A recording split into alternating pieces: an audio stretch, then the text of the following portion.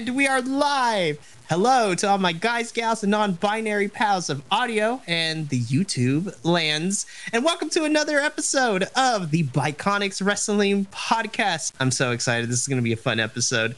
I am your host, one of your hosts, Mikey. I am the founder of Vi Productions, and I am the unofficial captain for this ragtag group of professional wrestling fanatics. You can follow me all over the social medias at Pop Culture Geek. You can also follow all of us collectively at Vi Productions across the social medias and the YouTubes. You want to make sure to give us a follow and a subscribe in order to stay up to date on everything we got going on, especially this podcast, because we got a lot we're going to talk about. I'm excited for this episode because there's going to be some laughs. I'm going to be smiling. I'm going to be yelling at some people. It's going to be a good time. Par for the course here at the Bi-Conics. But we're going to go around. I'm going to have my other co-hosts introduce themselves real quick. And then we're just going to jump into all the goodness that has been happening since our last official recorded episode. I have decided that eeny, meeny, miny, mo. Evan, you shall be the first to go. Damn it, I wasn't ready. How's it going, guys? Hi, I'm MiniWaz2218, or known as Evan, however you want to do it. I'm all the socials under that. You guys can find me, whatever. So follow us collectively, Bi-Conics at Bi-Conics1 on Twitter. We haven't made anything else yet. We're still working on that. I am also here. I run a Walk Among Gods, a D&D game. I'm the one that runs that. I'm also on the Academy, but right now we're here for the Bi-Conics. Yeah. I really love it. Alrighty, let's keep it going. Next up, John. You already broke the rule, man. I already broke the rule. I was trying not to. No! This is John disappears. This is John. Good. If you couldn't tell, I'm fighting some technical difficulties because my laptop's catching on fire. My name's John. I'm on a handful of things here with the Vibe Tribe. I finally jumped on TikTok again. You can find me there if you know how to spell my last name. Good luck trying to figure that out. I'm excited to talk about a lot. We were discussing before we started how long it's been since we've been here to talk about and all the things that have happened, and there's a lot of opinions you're going to hear, and hopefully they're articulate and they make a lot of sense. So I'm excited to be here. And then, of course, last but certainly not least for this episode is Adolfo. What? Oh, that's some old school bushwhacker shit right there. My name is Adolfo, the nerdy Puerto Rican. Rest in peace. Rest in peace, bushwhackers. Rest in peace, bushwhackers. And you can see me here on the Vibe Tribe, Brave New Worlds, Divergence, Neon Memories, the Academy, and here, Bi-Conics, talking about the wrestling. I love it. Yeah. Yeah. You have that LA Night disease? It just comes out of your mouth now? Yeah. It happened at WrestleMania with me and Uriel. It became a thing, and here we are now. Oh, so you've been dealing with this for weeks then? Oh yeah, it's become their mating call apparently. That's good to know. We would start yelling. We like every time that we said it at the Superstore or at any arena. There's about 15 other people that also started doing it. I just realized though I'm mad because I didn't yell a shoes once. No shooses, and I was mad that I didn't do it. It's like shoo. I will say the call and response game over the last few pay-per-views has been top notch. Even Backlash, like some of that was wow, well done. Oh my gosh, I can't wait to talk about that one. But unfortunately, we do need to address the elephant in the room. JVL is better than us, so he has other things that he thought he can do, so that is why he's not here tonight. Loser. No, I'm just kidding. No, JVL's here because it's Mother's Day and he's doing the right thing, and we are not. See, I celebrate Mexican Mother's Day, so that was like not on a Sunday. Oh, that's fair. I had to negotiate with the wife to be like, can I go for a while to do this thing? Thank you, happy Mother's Day, bye. I would like to take this time as the Vibe Tribe founder to, if any of the spouses of our hosts or girlfriends or friends are listening to this podcast, I would like to thank you for letting me borrow your husbands, your boyfriends, your homies for a little bit every once in a while because they are amazing and I appreciate your time. And I promise when this thing takes off, I promise I will be taking more of their time. Nah, it's all good. That'll do it, Mikey. Good job. Good job. That'll fix it. No, but in all seriousness, JVL is being a better man than I am and is celebrating at the time of this recording Mother's Day with his mother. which is beautiful. He said he'll send me pictures later. So I was just like, I can't wait to see Mama JVL. It's going to be beautiful. But, well, he may or may not pop up in here later, depending on time. I don't want to rule that out yet. But let's get into it. So we got a lot we're going to be talking about this episode. We're going to talk about Backlash that at the time of this recording happened like a week and a half ago or last week. Time is a blur, you guys. We're going to give our thoughts and opinions on Backlash. Then we're going to jump over to the land of AEW. We're going to talk about what's leading into Double or Nothing, AEW's next pay-per-view, or the lack of build to Double or Nothing, because other than one match, there has yet to be a lot of things that have yet to be announced, and they always do this to the pay-per-views. And I'm like, you guys, I'm like, come on. And then we're going to talk about whatever else we feel like, but let's just jump right into it. All right. So I briefly want to touch upon this first before we get into the goodness at Backlash, because Backlash, I think, is in the general consensus among the hosts was pretty stellar. It had no right to be as great as it was, because I was going into it, oh, it's a filler pay-per-view. It's going to be whatever. And then it exceeded my expectations, and I was like, gosh dang it. As of right now, it is somewhere in my top 3 pay-per-views of this year, and it's only halfway through the year. Well, it had that same energy of WrestleMania Night 1, right? Like, it was fired up. At least to me. You were there, so you're biased. But at least for feeling the energy come through the screen and the crowd and everything else and everything playing off. I admit I didn't watch it all in one sitting. I was working out at the gym, and I was like, oh, yeah, I'll put Backlash on. And then 45 minutes went by, and I was no longer doing my workout. I was watching Backlash. Wow, never going to get ripped if I'm watching ripped people. So I took a break and came back to it. But that was that same energy was there, and it was palpable. It was really impressive. It was so good. And I think that the general consensus around the wrestling news media sphere is the same, that it was outstanding. I know that in WE land, it is the number one most watched Backlash. They broke records on that. It was the number one most attended Backlash. They broke records on that. But the proof is in the pudding, in that week and a half after Backlash, not only us, but other wrestling outlets are still talking about Backlash. Backlash was really awesome, and we're gonna get into it because I may or may not have cried at certain parts of Backlash, and I'll get into those reasons. If you weren't crying after, yeah, there's certain moments where if you weren't crying, you had no soul. Come on, the storytelling was so good. It was awesome, and you know what? This pay-per-view was great for a lot of people. This pay-per-view gave a lot of shine to people we normally don't see on these cards. And it was a good, I don't even want to say it was a good coming out party, because they've been wrestling for a very long time. It's just now that they got the spotlight and they showed, it was great. But before we get to Backlash, we do need to talk about the elephant in the room. And there's another elephant? There's 2 elephants in this room?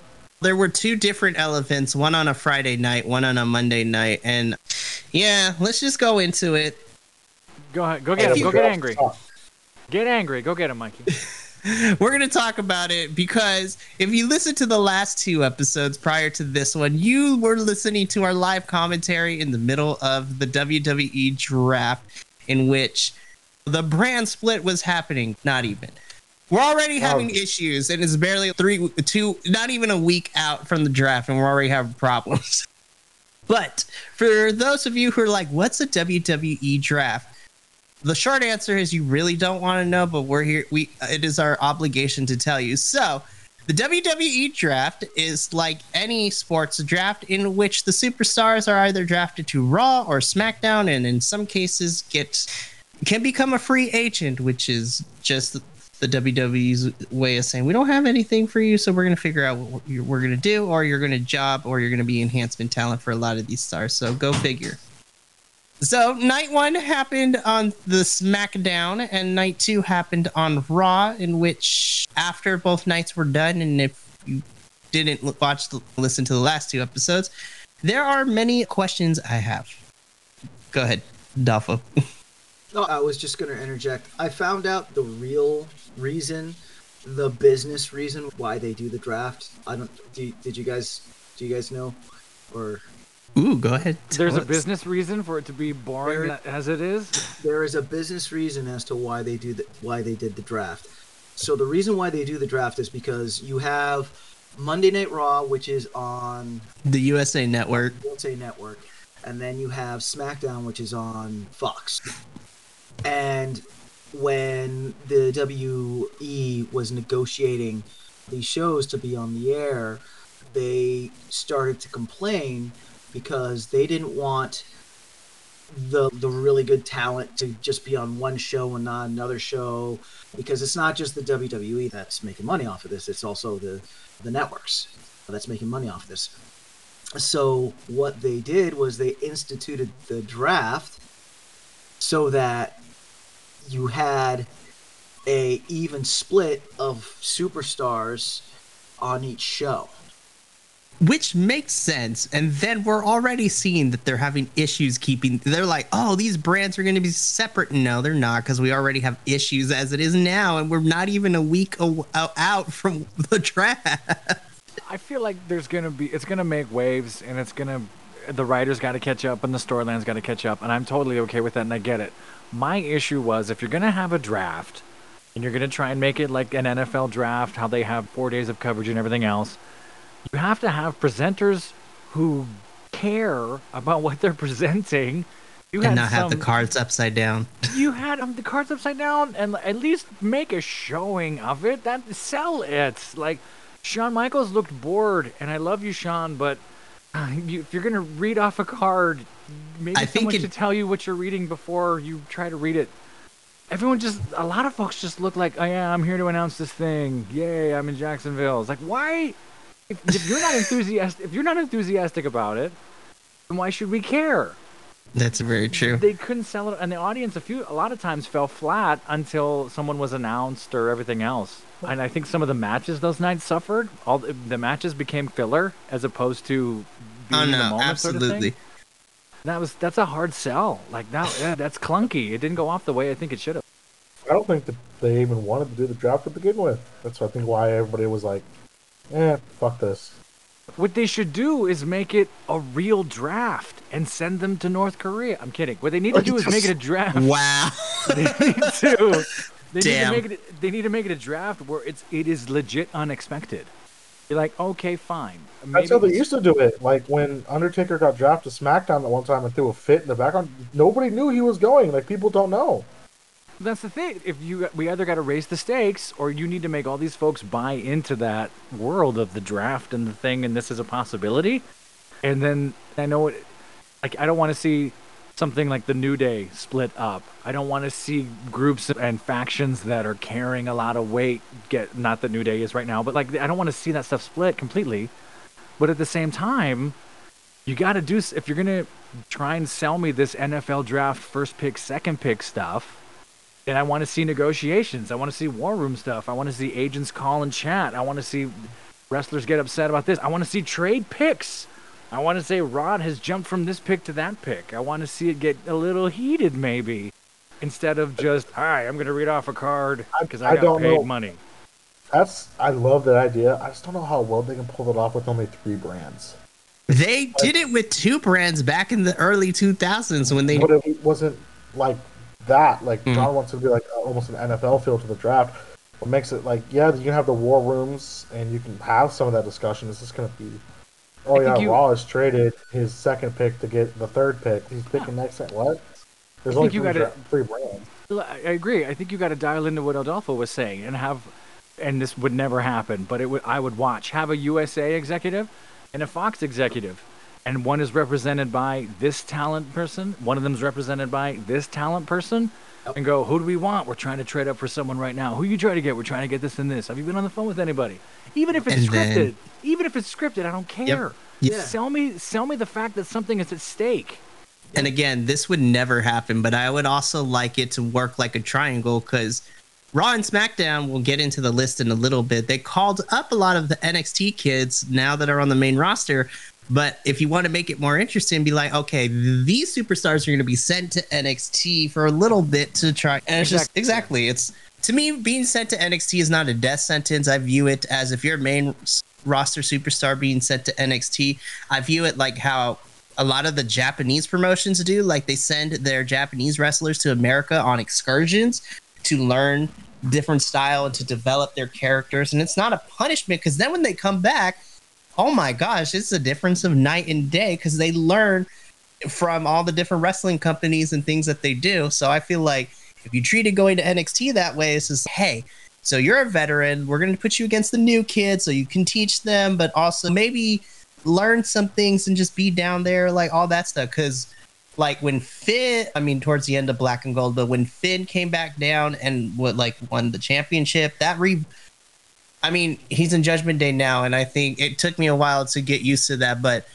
Finn Balor in his second title reign in NXT was amazing. Like, it revitalized because he was getting lost in the shuffle, and for me, it revitalized him. But speaking of the draft, so I'm not going to go over who got picked in round one. We're just going to go through the whole thing real quickly and then get everyone's thoughts and things like that. So after the draft, here is where everything stands. So on the Raw men's roster, which is going to have the World Heavyweight Championship, which we'll talk about that in a hot second, because that's also a shit show. Oh, the and brain I also title? The title that looks like a brain? Yes. I also have some questions. It's the Krang title. It's the Krang title. I also have some very deep and troubling questions after what I sent to us at the end of Friday. I was like, I have questions about this match happening at Night of Champions, but we'll talk about it in a little bit. So, the Raw men's roster includes Cody Rhodes, Gunther, Matt Riddle, Drew McIntyre, The Miz, Shinsuke Nakamura, Dexter Lumis, Apollo Crews, JD McDonough, so Apollo and JD coming up from NXT, Seth, Bronson Reed, Johnny Gargano, Akira Tozawa, Riddick Moss, Jinder Mahal coming back from NXT, and then Odyssey Jones being called up from NXT. On the women's division for Raw, you have Becky. Well, she's no longer the NXT Women's Champion now, but Indy Hartwell from NXT got called up. Candice LeRae, Natalya, Zoe Stark getting called up from NXT. Your Women's SmackDown Champion, Rhea Ripley, is now on Raw. Cool. Trish Stratus, Dana Brooke, Nikki Cross, Piper Niven, Xia Li, Tegan Nox, and Emma. On the Raw Women's Tag Division, who I give credit to whoever broke it down between like singles, tag divisions, all that. Your Women's Tag Division on Raw includes Sonya Deville and Chelsea Green, Liv Morgan and Raquel Rodriguez, who are your current Women's Tag Team Champions, Ronda Rousey and Shayna Baszler, and from NXT, Katana Chance and Kaden Carter. On the Raw Men's Tag Division, this is actually what I'm interested in. You have the Viking Raiders with Valhalla, the Maxim Male Models, Sammy and KO, the Judgment Day, the New Day, Ricochet and Braun Strowman, Alpha Academy, Angel Garza and Humberto Carrillo, and Indus Sher. And then that is the Raw side, so we'll get into that in a little bit. Now going over to SmackDown. The men's division for SmackDown is Roman Reigns, Solo Sikoa, Edge, Bobby Lashley, AJ Styles, Austin Theory, Karrion Kross with Scarlett, LA Knight, Rick Boogs. From NXT, Cameron Grimes, and also from NXT, Grayson Waller. Which, by the way, I feel like SmackDown is using their NXT talent almost immediately, which is great. In the women's division for SmackDown, this is crazy because there's not that many. You have Bianca, who is your current Bianca Belair, who's the current Raw Women's Championship. You have Mia Yim, Lacey Evans, Charlotte Flair, Asuka, Shotzi, and Tamina. That's it. In the SmackDown Women's Tag Division, you have Damage Control, your current NXT Women's Tag Team Champion, Alba Fires and Isla Dawn, and that's it. In the men's division, you have the Street Profits, the Good Brothers, Hit Row, the Usos, the LWO, the Brawling Brutes, and from NXT, the Yes Boys, Pretty Deadly. And then, finally, your free agents who are allowed to be on both brands because of reasons. Omos with MVP, Mustafa Ali, Dolph Ziggler from NXT, Von Wagner, Brock Lesnar, Baron Corbin, Shelton Benjamin, and Cedric Alexander, Elias, and also from NXT, Zion Quinn. So let's just talk about the one thing that stands out to me. What the fuck is happening with this women's title situation? You have the opposite champions on the opposite brand, and we have still yet to get an explanation of what the hell we're doing. And it looks, I gotta look again. As you read off the names, I was reminded, it looks like one of them is way more stacked than the other. If I'm not... Raw women's division has more women on it. SmackDown's women's division only has That's what I'm trying to pull up. Women. Yeah. Seven women in the singles division. Such a smaller pool when you say it that way. And you don't have a lot of room there. The bright side is we get to see Shotzi more in SmackDown. Hey, Shotzi. We're gonna see her. Yeah, that's true. We're gonna see her. We're gonna see her a lot more and lose a lot, fortunately. Could that be the reason that they just want to push those 7 more to give him more slots? But I don't feel like they're just gonna give up time. Okay, so I'm excited and I'm still confused, but I'm excited because it seems that Bianca and Asuka are going to be fighting again. So I'm not upset about that. But I'm fine with that. Totally fine with that. I will be okay with this short build because I think we're probably going to get them at Night of Champions, if not at SummerSlam or even Money in the Bank. But my only point of contention for this whole build again is Asuka needs to win this one. Because if they have her lose again, that's it. Asuka, I'm like, girl, you need to get out of there. Yeah. Especially when Asuka... Go ahead, Adolfo. Go ahead. No, it's the whole... all the freaking titles in WWE right now is just kind of like, gah?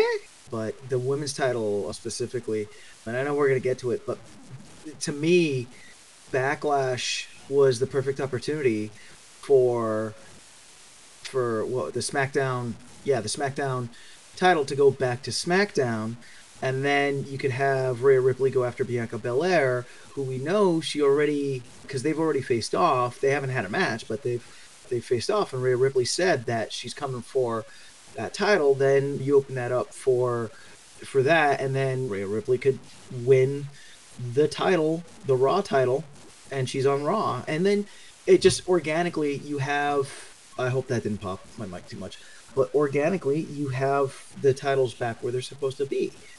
But yeah, now it's like, what? I can't remember. Is Asuka a free agent? No, she's been drafted to SmackDown. You see, again, like, if she's on the blue brand and Bianca's on the blue brand, why do they have the red belt? That's where my question is, because you have... I can explain it in 3 words. Vincent Kennedy McMahon. Yeah. Honestly, that's the simplest explanation, but that's also the explanation that irritates me. So here's what I was thinking. I wanted... Yes. We will have these women wrestle. What do you think, little Vince? I think if we only have 7 of them, we only have 7. Yes. But they will still be scantily clad and it'll be wonderful. And then the one with the face on the thing. We'll put a face on her face. That's right. But... And then we'll only give one woman's match a whole entire, every episode. What's hard, and this is more of a meta sports thing, any sport that has a title in general. Boxing shot itself in the foot in the early 80s when they introduced 30 titles for each weight class and took a cue from wrestling. And UFC did this, and MMA and other promotions like that. Titles tend to mean nothing. The last place it seems that titles matter is in professional wrestling, which is hilarious. And I agree with what you're saying. To arbitrarily throw them around this way and to make just this cluster bleep of a situation with storylines and whatever else, and what am I following, and does it matter, and does it not matter? It's really hard to untangle now. So you're going to turn off casual fans who want to see heel face champion contender, first contender, this contender. I want to be able to follow it to a degree. And it's okay to break the mold, but do you know why you're breaking it and where you're going with it? And if Asuka doesn't win a frickin' title, I'm gonna lose my shit. I think they're just holding off to Night of Champions. That's where we're gonna be like, everything's gonna fix itself. They're gonna be like, no, you're supposed to have this belt now. You get this belt, not this belt. This belt goes over here. Everything's back where it needs to go. They actually officially push the brand split post Night of Champions. I think it's gonna be. And they're just gonna arbitrarily hand it to you. You're like, oh, this is yours. Oh, you should take this. Oh no, can I get that one? No. I don't think I think they're gonna do some sort of. I don't want another title swap. Are they going to do some sort of like? I think they might just redo all the belts to begin with and just be like, "This is SmackDown's now. This is Women's now. We're redesigning them. It's now different." Yeah. Unifying Roman Reigns' belt, so there's only a single belt. Oh, we'll talk about Roman in a little bit. I'm so unifying the tag titles, so there's only a single tag belt. So I do not want to see Roman Reigns walk around with 4 fucking belts. Yeah, I feel, in regards to the belts, the only belt that they have done correctly is the NXT belt, Women's Championship belt, where she went in and she gave it up because she got called up and she left it in the middle of the ring, and then she got carried off by her husband. That was fantastic. And that also is another thing. I was like, why are the NXT Women's Champions have the titles on SmackDown? Like, what is happening? Because they're going to turn those into the SmackDown Women's Tag Team titles, and they're going to bring new belts into NXT. And that's what sucks is NXT, I haven't watched a lot of NXT, but what I've caught up on, because Mikey is a devotee and converted me to the cult. I'll fill you in. Like it's relatively, I don't want to say simple, because I don't mean simple like it's simple. I mean, it's straightforward, like we're going point A to point B to point C. Look at the upset. Like it's moving forward. Fans can follow that relatively quicker. So in a way, and particularly because it's a developmental, quote-unquote, league, and we're fostering this talent, those belts mean something to NXT because they're hungry. They want the opportunity. So they're fighting for those belts. Those belts mean something there. And this is just me. I would like to think, and I have a hunch that if you're an NXT champion and you've been drafted up into into Raw or whatever else, you're looked at as something special by everyone in those other brands. Yeah, you're down in NXT and you earned it because that's where I earned it. That's where I came from. There's something a little more there.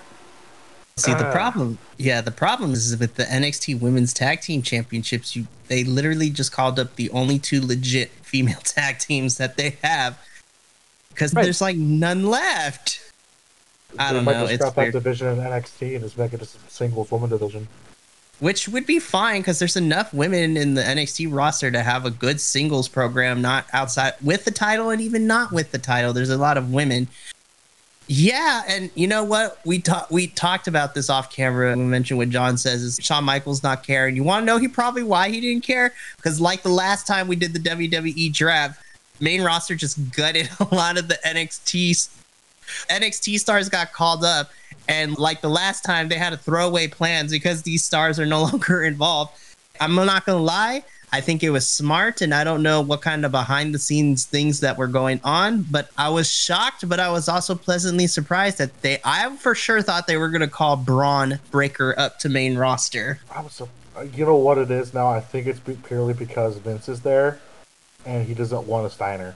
I would not be surprised, which means probably Braun staying in NXT for a good chunk. I'm interested to see what happens after Battleground, but yeah, the draft was a thing. There's lots of questions. I'm more mad that Roman and Cody got split up because those 2 were supposed to be fucking fighting each other at SummerSlam for the belts. Yeah. Wait, say that again? What happened? Was it Roman's on SmackDown? Cody's on Raw, right? Yeah. Yep. Yeah. Those 2 were supposed to be the ones going up against each other come SummerSlam for the belts after Roman beats his 1,000-day mark. But no, WWE is just going to have Cody beat Seth Rollins for his belt. And it's just going to be a bunch of bullshit. So Roman can have the belts and beat Superman at WrestleMania 74. That's what I'm wondering is I wonder how many of these are actually wrestling decisions and how many of these are like USA versus Fox decisions, Adolfo was saying. These people are like, I want this talent, that talent. And anyone who's auditioned or knows advertising or marketing people, they don't know what they want. They're just throwing darts all the time. They're looking for money, or how views. much is also what is it? I think Blue Whale or Whale Inc. now. I think is the name of the company the official name of the company that owns UFC and WWE now. Right, that thing. I wonder how much anymore or whatever. Yeah, they changed their name. I wonder how much of the say they had also in all these random changes. And there's so much money in the pot, not making wrestling or storytelling decisions. That for us trying to decipher who's going where and why, it was like, no, I gave you this X amount of money, figure it out. That doesn't, okay, but then your product's going to suffer for a while. It's going to be really weird for a while, particularly if you're doing a draft every year. Is this every year they do this? No, and I'm thankful not. The last time we had the draft was like, what, 20? Honestly, I think the last time we had a draft was like 20. Was it 26? Yeah, 2016 probably. Okay, so it's been a while. It's been a very long while. But see, when they did the draft in 2016, like they legit actually kept all the stars split, and then that's when we have the brand-specific pay-per-views. That was also 2016 SmackDown was like the goated SmackDown because that SmackDown was so fucking good. You know what? Here's my conspiracy theory on why they're doing this. Video games. Yeah. So here's the thing. Money there. That is big money. WWE, their contract is with 2K, but now since they're under the same company as the UFC, they want to switch their contract to EA. So they're going to bring, because EA does UFC games, so now they're switching it to SmackDown Raw so they can bring back EA SmackDown versus Raw. Oh shit, that makes way too much sense. You're probably right. Oh, but they're gonna EA's gonna fuck it up. EA's gonna make it terrible. Microtransactions. You're gonna be doing an elbow drop, and then halfway down, it's gonna go $3.99 to connect. Oh man, I really hope that's not true. Oh man, I came up with it just now, so I haven't said anything. This is all my brain thinking. Because you were touched by the Holy Spirit, and it's probably true. That's how it came out of nowhere. Little Vince poked me in the leg and has got the idea. No. The ghost of Dusty Rhodes just flew into you and went, I'm going to tell you something. Kind of going back to something that John said, though, like this, but in the like 1930s and 40s and 50s, the reason why there were so many wrestling title belts is because each conference, each wrestling thing was its own thing. So that's why you had all these belts. Now that for all intents and purposes, WWE is the monopoly, I feel you don't need the brand specific belts. If you're going to have the red brand, you're going to have the blue brand, have them wrestle it off, and then whoever the best is in each brand, make them the number one contender. So then coming into WrestleMania, they go for the big gold. That idea is cool. The problem is, though, then it's going to be hard for them to push other pay-per-views because now you don't have those big belts up for grabs. But sometimes you don't. Sometimes you don't need the belt, though. I think their plan is they're going to do brand-specific pay-per-views. That's so much wrestling. I think that's what their planning is. So they're adding more and more pay-per-views slowly to increase schedule. So I think they're going to do brand-specific ones, so they need a big belt on each brand. Yep, money's there. I can see it. In my opinion, as much as I love women's tag team, I think it's really interesting and really cool to see it. There's not enough tag teams. It should, in all reality, it only should be the main belt, the mid-card belt, and a women's belt. That should be it on each brand. That's it. So if you look at some of the breakdowns that folks have for the draft, not to go full rabbit hole on this, they literally have like overall pick and round and brand pick. And I agree with Adolfo, what Adolfo's saying, and it's not that I don't mean to sound like I'm shitting on having all kinds of belts, but if you're going to do that, unify the belts like Adolfo's saying, and then give me rank weight classes. Give me a 1 through 20, a 1 through 10. Have a 10 compete with a 2 and try to move up in the rank. Like, not everything. Didn't AEW do that for a while? That was like their big thing. AEW for a very long time had the rankings, and that's how they determined who would get title shots and everything. And wow, that was also a mess. At least it made sense in the context of a lot of things. And there were still some questionable moments, but it worked and it made sense. And you can use that for fodder for stories, right? You can have a 3 fight of 4 or a 10 underdog of 2 and like all crazy stuff like that, and it makes sense. But you got to do it, and you have a way to do it right. But then you don't need 100 belts, like how the NCAA has 100 bowl games. Like you don't need all kinds of weird shit bowls. Magnolia Bowl, Ghostbusters Proton Pack Bowl. I'm just looking at things in my room, and all that one I would probably watch. Me too, honestly. As I said that, I was like, that would be fantastic. But anything that kind of unifies it, and then I think the draft works a little better. Because now you're giving opportunities to other folks. Now you have a reason to call them a free agent because they're actually a free agent. NXT talent that's unsigned gets signed on that day. You have a signing day. If you're going to do it, go fully. And honestly, I think it was because the stench of the draft that made me like have, I don't want to say low expectations, but it definitely had me not feeling Backlash because the draft happened like literally the second night of the draft happened about 6 days before Backlash happened on that Monday Night Raw. So the second night of the draft was the Go Home Raw show for Backlash. And then a couple days later on Friday was the Go Home show for SmackDown, the Go Home show for Backlash. And again, the draft just put a bad taste in my mouth. I think it was funny as hell content, as you heard from our last 2 episodes, because it was just us talking about it and just hanging out and watching.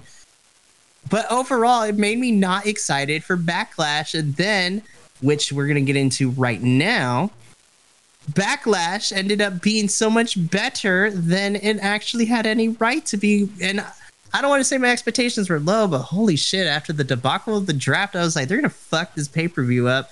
And I'm just like, you know what? This is a filler pay-per-view, so it's just like, it's going to be whatever. Like, at least it gives me content. Look at how dark it was, right? You had Vince came back and blew WrestleMania Night 2. Raw and SmackDown have been in a tailspin. You had the stench of the draft, which is a great phrase you just threw out there. The merger news happening too. All these things happening and buyouts and other things. Like, and there's rumors, and that was the other thing. Rumors and whispers backstage and this event and that thing, and folks are talking. So morale was low at one. Yeah. Contract disputes, people threatening to leave because Vince was back.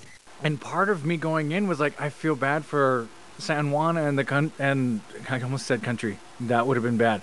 And Puerto Rico. Just to be like, yeah, I felt bad. I was like, oh, now they got this gimme pay-per-view. Yeah, here we'll throw you a bone. And it turned out to be something pretty special. Oh, heck yes. So let's get into part 2 of this episode, and let's talk about Backlash. Alrighty, so Backlash. Oh, go ahead. I just want to put out a disclaimer. Hence my title, The Nerdy Puerto Rican. I am from Puerto Rico. I was born in Puerto Rico, so I am super biased to Backlash. So I just want that out there so that our beautiful listeners in Finland or Canada or whatever, when they hear my thoughts, they understand where I'm coming from. Thank you. Yes, I will put my bias out there too. As someone who is considered a mutt because I am Mexican and Puerto Rican, I might or may not have a bias towards this because my people showed out for this pay-per-view. But let's get into the beginning parts of this. So, Backlash happened on Saturday, May 6, 2023, hailing from Rico, Jose Miguel coming from the beautiful city of San Juan, Puerto Rico. So, yes, this is where the Spanish is going to come out, so deal with it. Okay, so let me just paint you this picture. So, the pay-per-view opens... You got to warm up to it? Is that what's happening? You got to psych yourself out? No, because I'm thinking about how much fun it was and how proud of being half Puerto Rican it made me that I'm trying to get into it. I'm also preparing myself to cry a little bit as we talk about this. But let me paint you this picture, right? So I want WWE to do more of this, but they opened the pay-per-view with a fucking beautiful drone shot flying into the arena, and then the lights go on and shows the whole entire crowd in that Coliseum. And that was a beautiful shot. So I want WWE, if you ever find this podcast, we want you to do more of that because that was fucking cool as shit. And if you find this podcast, we're sorry about the dick thing. Moving on. Nah, this is what got us on the map, and I'm pretty sure people would find that funny. They just can't verbally say it if they work for WWE. We're not going to fly to Puerto Rico if we keep doing the dick thing, though. That's very true. What? Listen, if we... It's a risk we're willing to take. Yes, it's a risk we're willing to take. Carry on. That opening drone shot was amazing. It was beautiful, and I knew something magical was going to happen, and sure enough, that magic kicked off with a bang because we opened up Backlash with Bianca Belair versus Io Sky for the... And again, I might still have problems with them being on SmackDown, but they're fighting. They were fighting for the Raw Women's Championship. Let me tell you, I was not prepared for how many boos I heard for Bianca, which blew my mind. I understand, but to hear it, I was like, oh, damn. And then the crowd was so behind Io during the whole entire match. It was so good. Mira, I don't know if Io Sky and Damage Control was like out front of the Coliseum fucking handing out arroz con gandules or some shit. but I could not believe how over she was in that match. I was shocked. Yeah, why? Do you know the history of why Belair was booed or taken side? I have no idea. See, I can only speculate. I feel like Bianca, because Bianca has held that Raw Women's title for a whole year now. Like, she's beaten Becky Lynch's record, and she currently is the longest reigning women's champion for the Raw title in WWE history. So I think Bianca, and she's not quite there yet, but my speculation is because Bianca wins every single match and she beats every woman on the roster, we're getting onto the levels of John Cena wins LOL vibes. And honestly, like, it's not Bianca's fault. I never put blame on the talent. Like, they're booking her to continue this long reign because right now WWE, and excuse my language, but WWE has a hard-on for records right at the moment, because we'll talk about Roman Reigns in a little bit, because I have questions and I have concerns. But yeah, it was so interesting to hear Bianca get booed and Io get cheered, and they actually had a good match. They didn't get cut time. It was 18 minutes. It was 18 fucking minutes. They went full 20 minutes. Like, nothing. That was fantastic. I also think, I think that Io, because she is more like high flying and stuff like that, and culturally, that's the type of wrestling that not just Puerto Ricans, but that's the luchador and lucha libre and whatnot. That's the type of show that they want.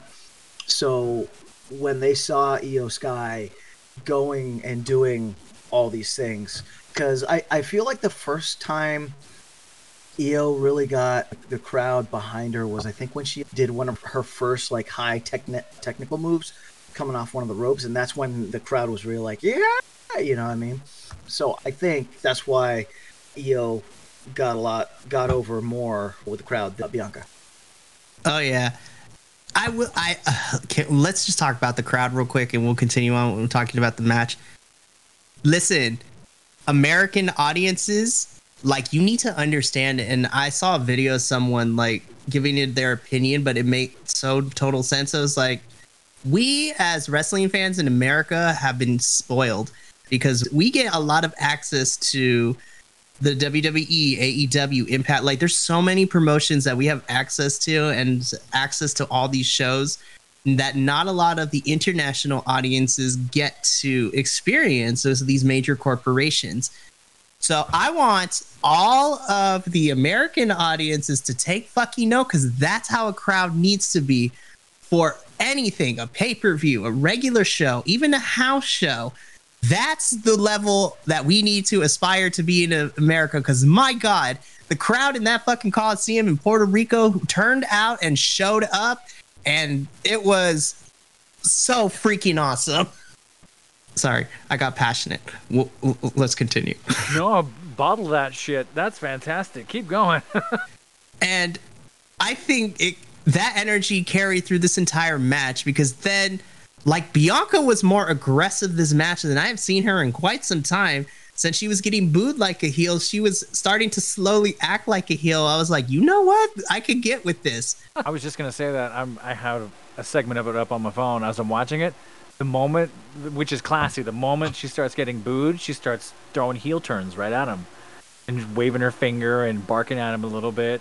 Did you like that? Did you see that? That was really smart. And then it really sets up the ending of this match, which now is, where are you going to go with damage control? What are you thinking? Yeah, but before we get into the ending, I think my favorite spot of this whole match is when Io goes up to try to hurricanrana Bianca Belair off the top rope, but then Bianca keeps her there, and then Io tries again, but Bianca doesn't let, and she does a fucking power bomb from the top of the turnbuckle with Io to the mat, and I'm just like, oh God, what was that? Yeah, that one looked like it hurt. My favorite part of the match was when Bianca was out of the ring and Io Sky went up and did the 450. I thought that was sweet. Listen, Io is so great. Her moonsaults, when she does these, this is the Io that was in NXT that I fell in love with, And I feel like since her call up from SummerSlam of last year, she really hasn't had a chance to channel that. And honestly, I hope SmackDown because we know that Damage Control is going to break up eventually. We just don't know whether it's coming soon or coming a little bit later. But they need to push Io to the moon because she proved herself and why Triple H signed her to NXT to begin with. The other thing I just want to really point out very quickly is let me chew first. As he chooses food. Yeah, it's scoping. I caught from the U.S. title picture forward, so I didn't really catch this match yet. Haven't had a chance to catch up on it yet. Sounds like a great match, though. I'm telling you, Minnie, when you get a chance, please go back, because I think this is Io's best on the main roster. And I'm going to be honest, this is probably Bianca's best match in the last couple of months, too, because they were given time. Yeah. Something I just want to point out really quick. And Mikey, I know you hate it. You hate this word. But the Latin American wrestling viewers, one thing that's really prominent in Latin America and wrestling is the whole face heel thing. There's always a good guy and there's always a bad guy. There's no, unlike which it seems like it's more a U.S. thing where you have some people that are like gray and they're like teetering back and forth between babyface, not babyface. You're always going to have a good guy and a bad guy. And the Latin American crowds, they're always going to cheer for the good guy and they're always going to boo the bad guy. But the booing is not a bad thing. That is their cheering for the bad guy. So and that's a cultural thing. I'm not sure if a lot of people know that.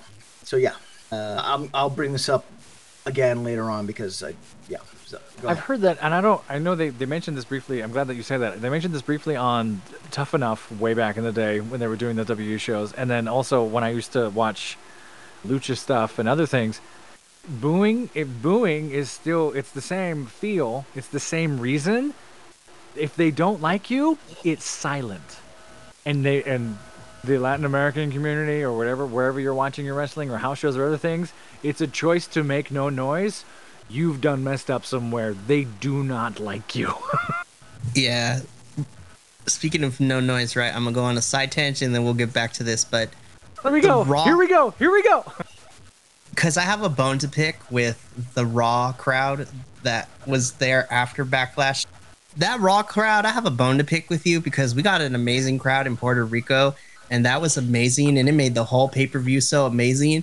And then y'all were fucking quiet during Raw the entire time. No cheers, no boos, no nothing. And I'm sitting here, I was just like, damn. I was like, you guys suck. Like, I know some crowds like to try to hijack the show, but this was like, if the definition of indifferent was like a physical embodiment, it was that crowd. I went and watched it after y'all were texting me, and I saw it on Twitter. Said something happened. I watched like 20-30 minutes of it, and it was a meh Raw to me anyway. But it was dead silent. There was nothing happening. Wow, what? Why? That's so weird. That was Jacksonville, right? Yeah, I'm like, America, Jacksonville. I know Jacksonville is the home center for AEW, but some people were trying to speculate, be like, oh, it's an AEW crowd. Of course, they're not going to cheer. I'm like, bullshit. Is that why? A bunch of AEW fans bought tickets to not cheer? I don't think that even happened. I just think this crowd just sucked in general. But Florida is always weird. I'm going to say the joke again. They were limp like a biscuit. Oh my gosh. Jacksonville's own. Limp biscuit. Rocking the set. It's like fixing your bathroom. Oh, 1999 and Jinko jeans. That was an easier, simpler time. Not the Jinko jeans. I never had them because I couldn't afford them. Back on track. Let's continue on. But tangent over. So the ending of this opening match. So Bianca is on the ground as Io. At this point, Damage Control has come out. So Dakota Kai and Bayley come out. And honestly, I dig the neon color scheme that they were going with. That's neither here nor there.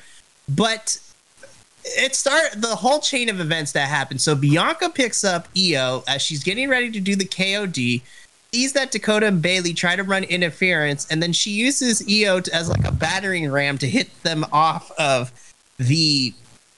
She hits Dakota off of the apron. She goes and tries to hit Bayley, but misses, and this in turn gives Io the chance to escape and get Bianca to the ground. And as Io is going up to do her moonsault finisher, Bayley gets the smart idea, get Bianca's braid, pull it, and pin it to the mat with her arm. The referee sees this. Io's like, what the hell, Bayley? Which gives Bianca a chance to knock Io off, put her in the KOD, and then pin her for a 1-2-3 to retain the Raw Women's Championship. The cracks are starting to show in Damage Control. I thought that was brilliant storytelling. I thought that was super smart as I watched it. Because I liked watching the cracks show, obviously, but they fought so hard to get to justify this weird turn of an ending. I thought that was really cool. That was a smart idea.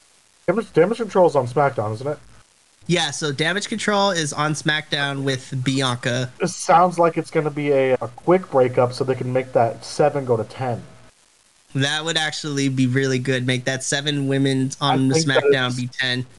I think that's why they only drafted 7 individual women to the brand, because they're planning on breaking up Damage Control sooner to up that number to 10.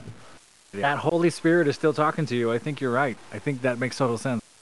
Whatever, you know what it is, John? It's whatever compelled you to say that Shane McMahon was going to return at WrestleMania is now talking through me.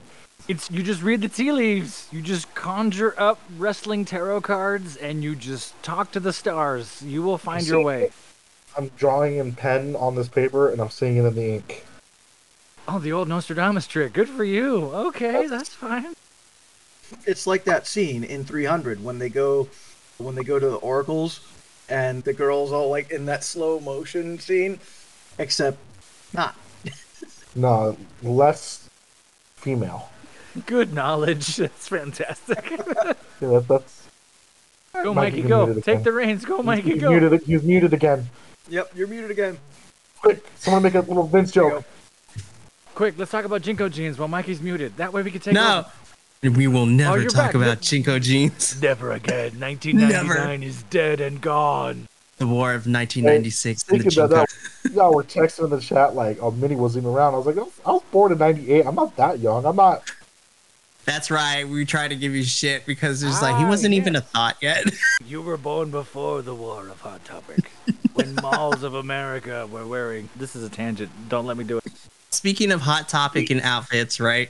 So after that opener of a match, the drip god, as I call him himself, the next match of Backlash was Seth freaking Rollins versus Omos, which, let's be all the way 100. This match had no build whatsoever. It was just like, oh yeah, these two are having a match. And I'm sitting there and I'm like, I'm at Coachella, right, at this point when that announcement happened. And I'm looking at my phone, waiting for, who was it? I think I was waiting for one of the DJs to come on, and I'm looking at my phone. I'm like, why is this match happening? What the fuck did I miss? What I've heard, though, is that WWE Jedi mind tricked people. They put a package on that made people that you could have been convinced that this was a thing going on for months.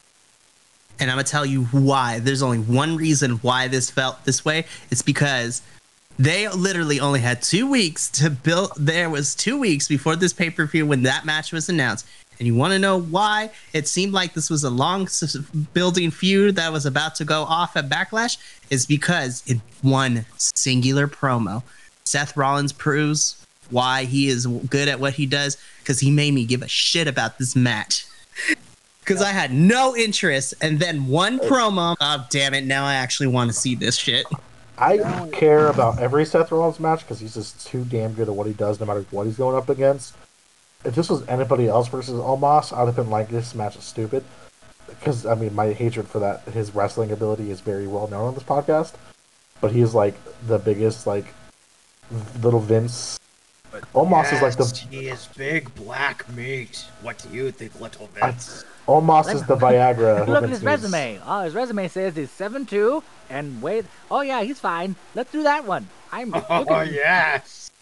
Look at me. I'm 7'2" now. Instead of Jesus. Omos is instead of the little blue pill that little Vince needs, little Vince needs the big black pill. And his name is Omos. The views expressed on this podcast. No, but yes, Seth made me give a shit about this match. And I still was like, you know what? I give this 5 minutes. Seth Rollins, if you do not win this World Heavyweight Championship at Night of Champions, I will riot, because I feel like in this fucking match, you pulled Omos's best match out of him, and you created an epic viral moment with that curb stomp from the fucking top rope. Yep. Discuss. It's Omos's longest match. I can't decide if. So I know everyone's hatred for Omos, and I agree with it, and I'm all behind it, and I agree. Did Seth Rollins make Omos this good? Because Omos had to raise the bar and actually show some sort of acting and talent and whatnot. Yeah. Because this is the blueprint for how to sell Omos from here on out. It totally works. Yeah. And I mean, it just took Seth to bring it there. Go ahead. John, it's funny you say that, because my wife, Alice, she watched that match with me, and she said the same exact thing. This is what you got to do with Omos to make him legitimate. Seth Rollins, the way that he sold Omos as this unstoppable beast was fantastic. And I have to give Omos, and I might be alone in this, but I have to give Omos his due. I thought it was perfect how when Seth Rollins came in, the crowd was going fucking nuts, right? The stadium was just shaking, and they were doing the oh thing, right? And they let Seth Rollins get in the middle of the ring, and they had the spotlights on him, and the crowd was singing his song, right? And fucking Omos comes in and fucking puts the boot upside Seth Rollins' head, and I thought that was brilliant.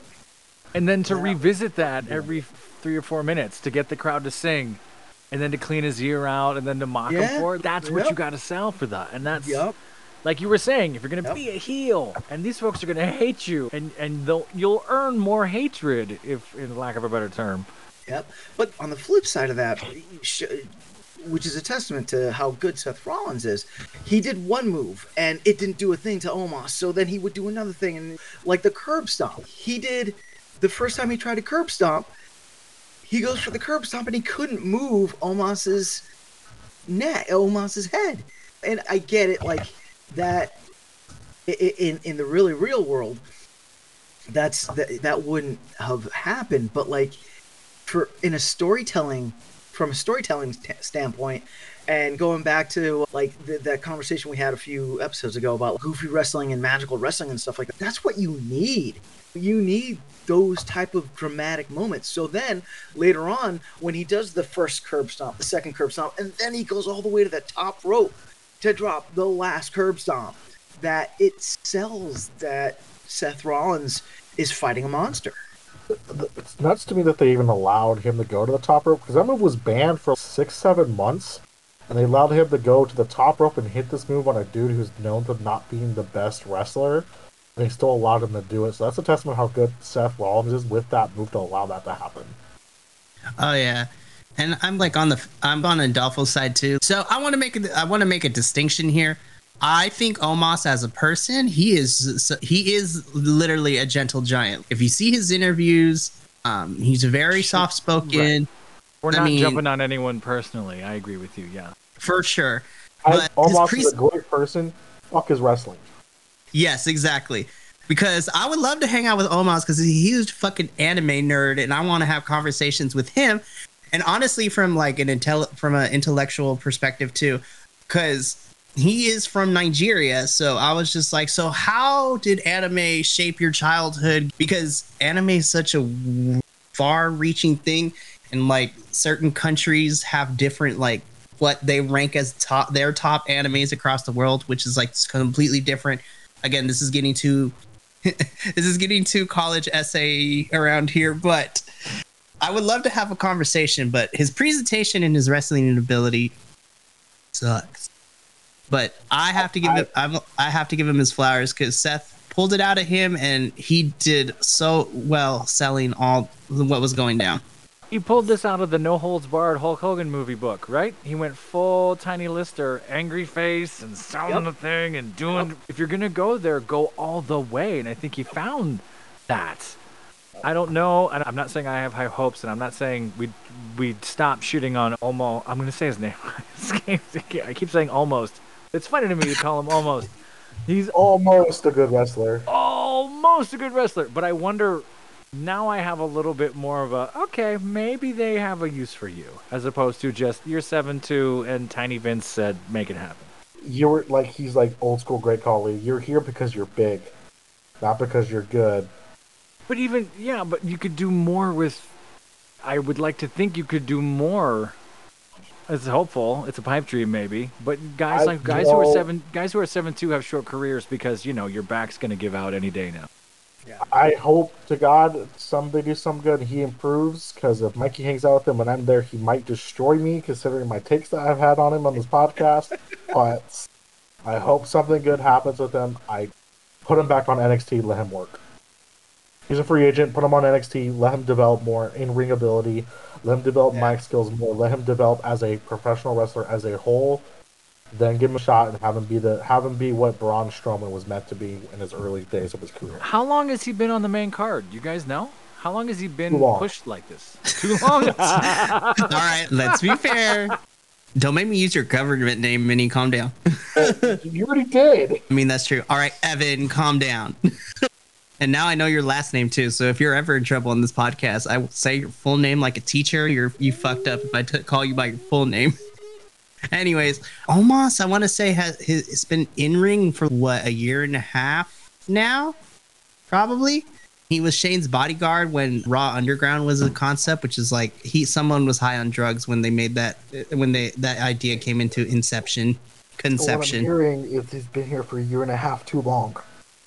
He never went through the NXT, let's train you, let's make you safe. He was just Shane's bodyguard, and then bam, he was on main roster. I was like, what the fuck? Vince saw him, and it was like, I don't need a blue pill anymore. I need this big black pill, and now I'm hard as a rock. Now I'm 7'2". I'm 7'2" now. Yes, little Vince. Being 4'3" is really weird compared to 7'2". I think that, I don't know, and I'm not defending Omos. It's a tough, if you're going to learn on the fly, be a big man, who not all folks who are this tall are athletic. Just look at the NBA and scholarships and shit like that. So trying to learn this, trying to have an idea for this, I wonder who's telling him or coaching him, or if anyone is, or if they're just trying to say, hey, don't hurt anyone, go out there and do this. But then you get someone like Seth, who finally maybe does it right and goes, hey, we're going to put the work in, we're going to put the time in, I'm going to show you all these things. And realizing, oh, okay, I'm going to have to sell the shit out of this because you're not gonna, or you're going to only meet me so far. I have the tiniest bit of hope that maybe we'll still hate this Omos in general, but they'll find a way to use him. He's a free agent, put him on NXT. They just took a bunch of NXT guys away. It's a perfect opportunity to move him down, and give him an opportunity to learn everything he needs to learn and be coached and actually become a dominant. Because it looked like he has the ability to do it. We've seen it. We're like, oh, we know what's in you. We just got to pull out of your ass and hit you over the head with it.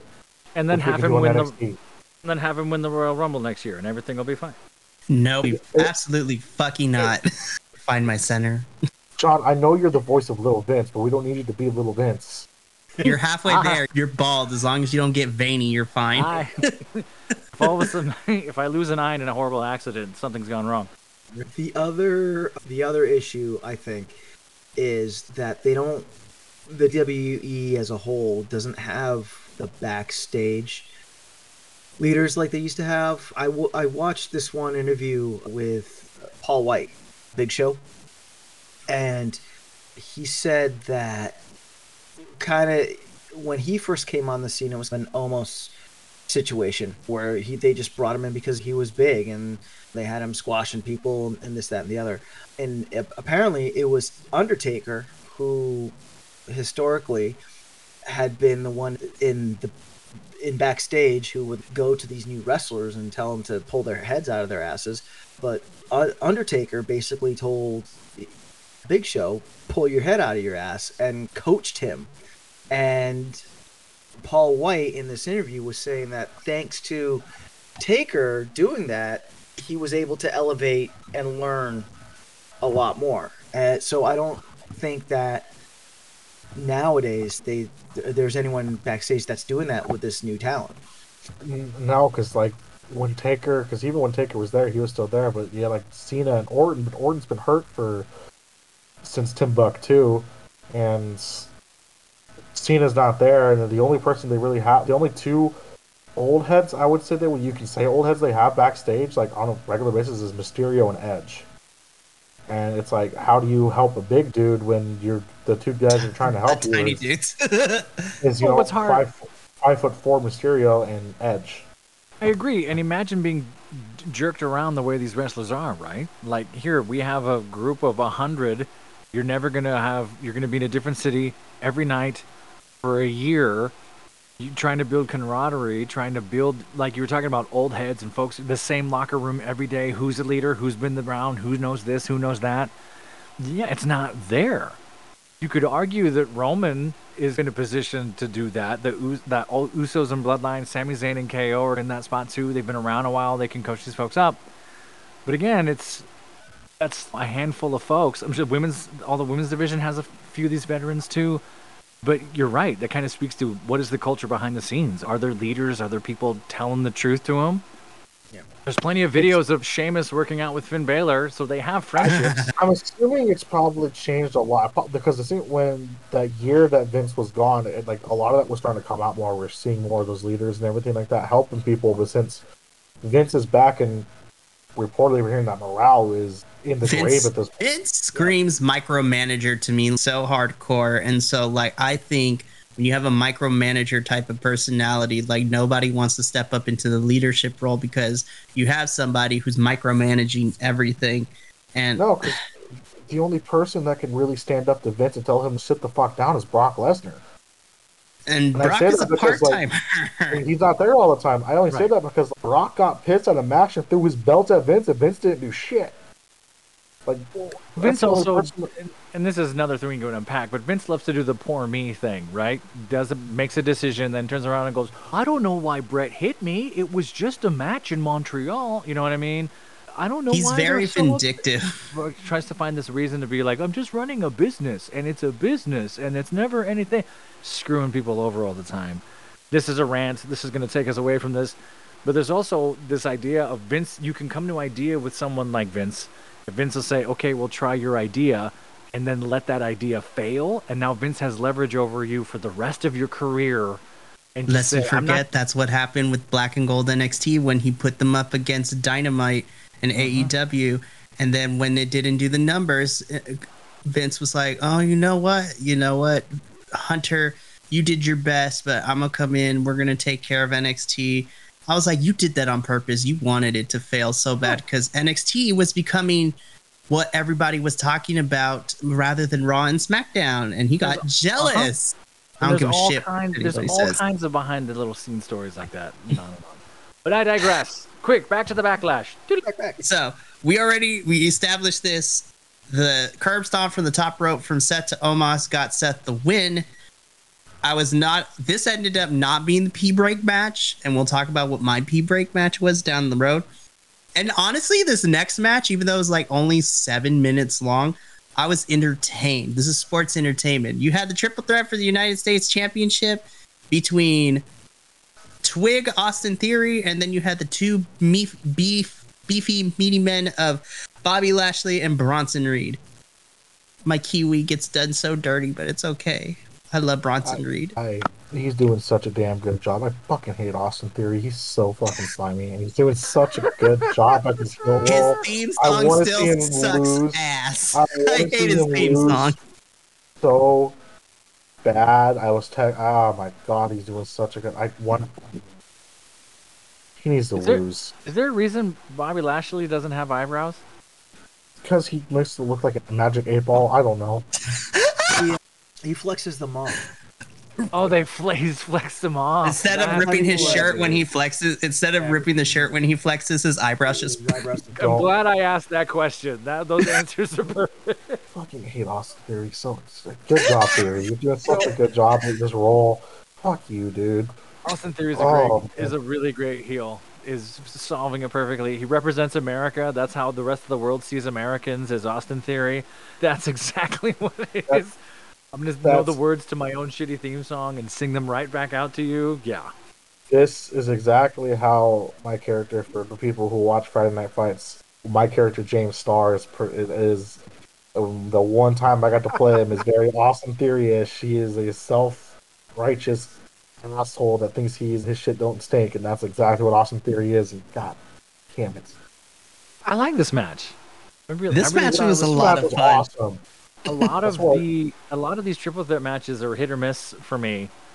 Which we're not talking about this, but the Edge Rey Mysterio, whatever the hell that was the other night. Oh my gosh, we'll talk about it because that was doo doo. That ending was doo doo. That match, 3 incredible wrestlers had the opportunity to be one of the best matches in how long? It sucked the life out of me. And to go back and revisit this and then be like, oh yeah, that's how it's done, and then to watch that on SmackDown was like, I'm turning it off. I'll watch this later.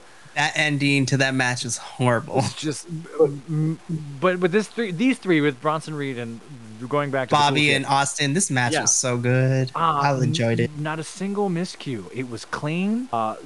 Everything was set up beautifully. The camera angles were great here because I was surprised by some of these splashes that Bronson threw. All of a sudden, I was like, "Oh, he landed on the ground."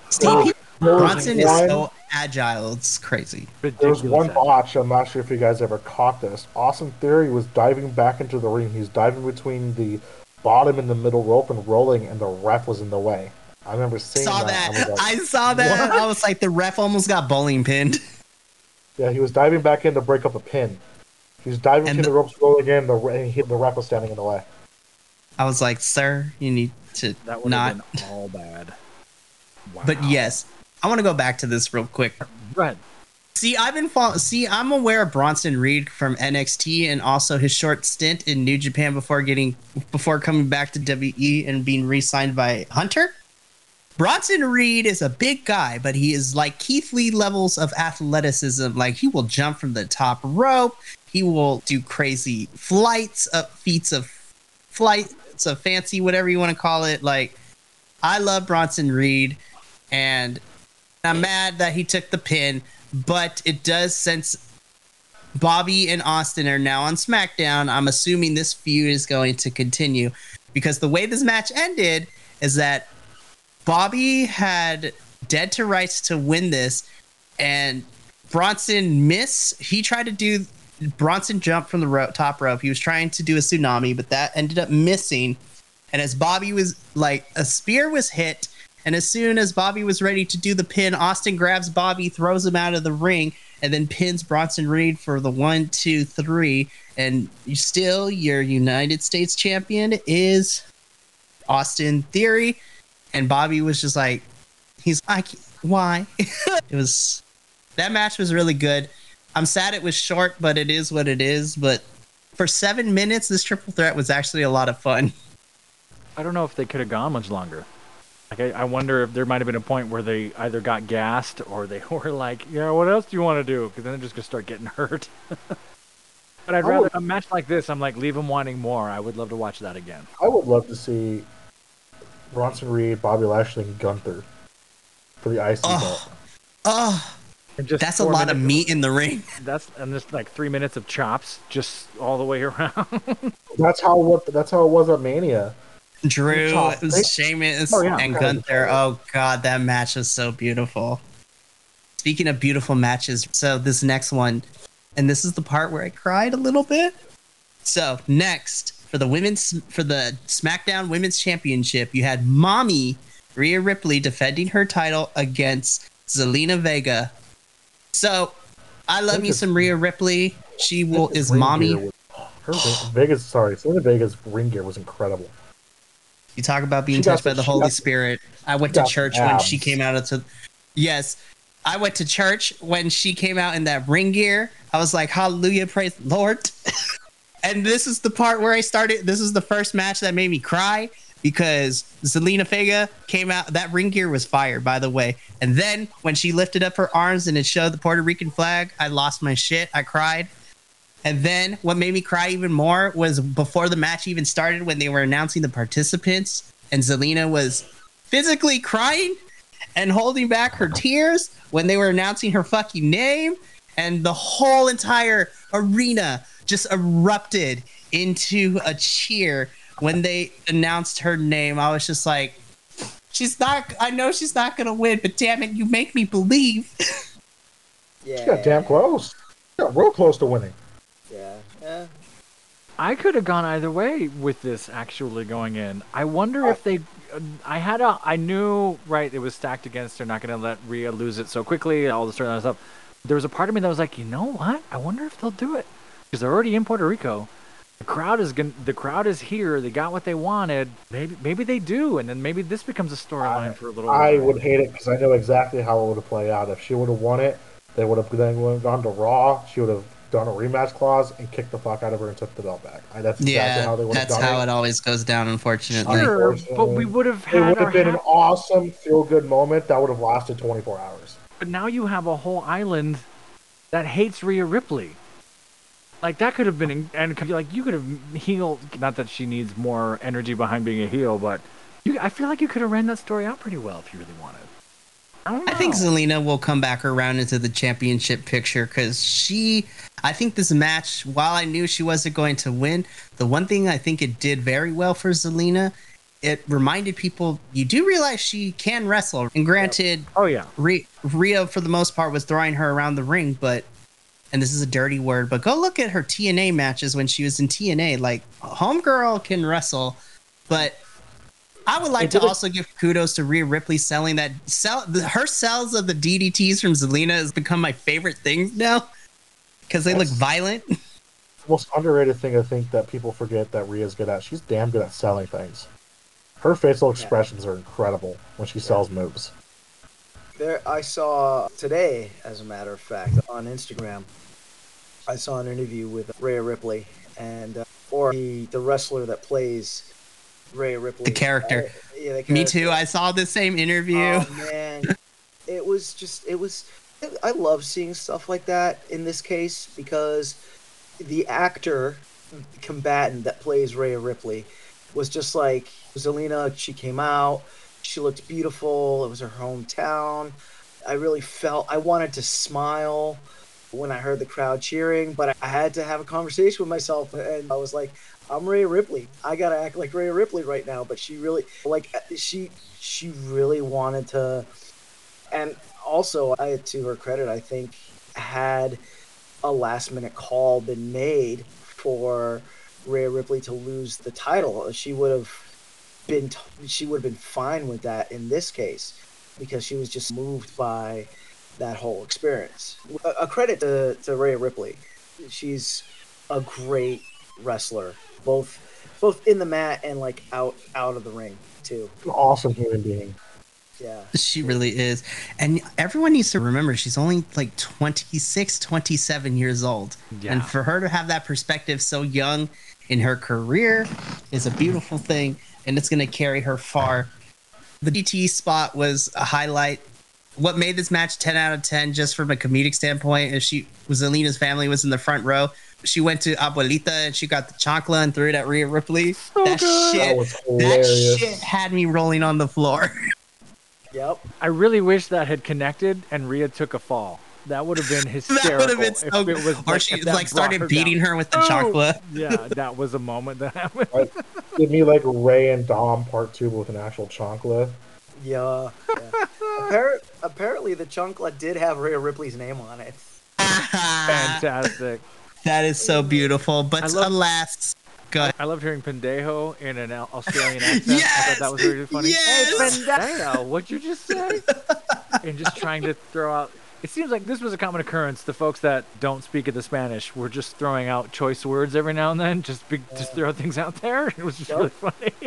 Yep. But this was a great, like we were just talking about heels and whatnot. Rhea Ripley's a beautiful heel.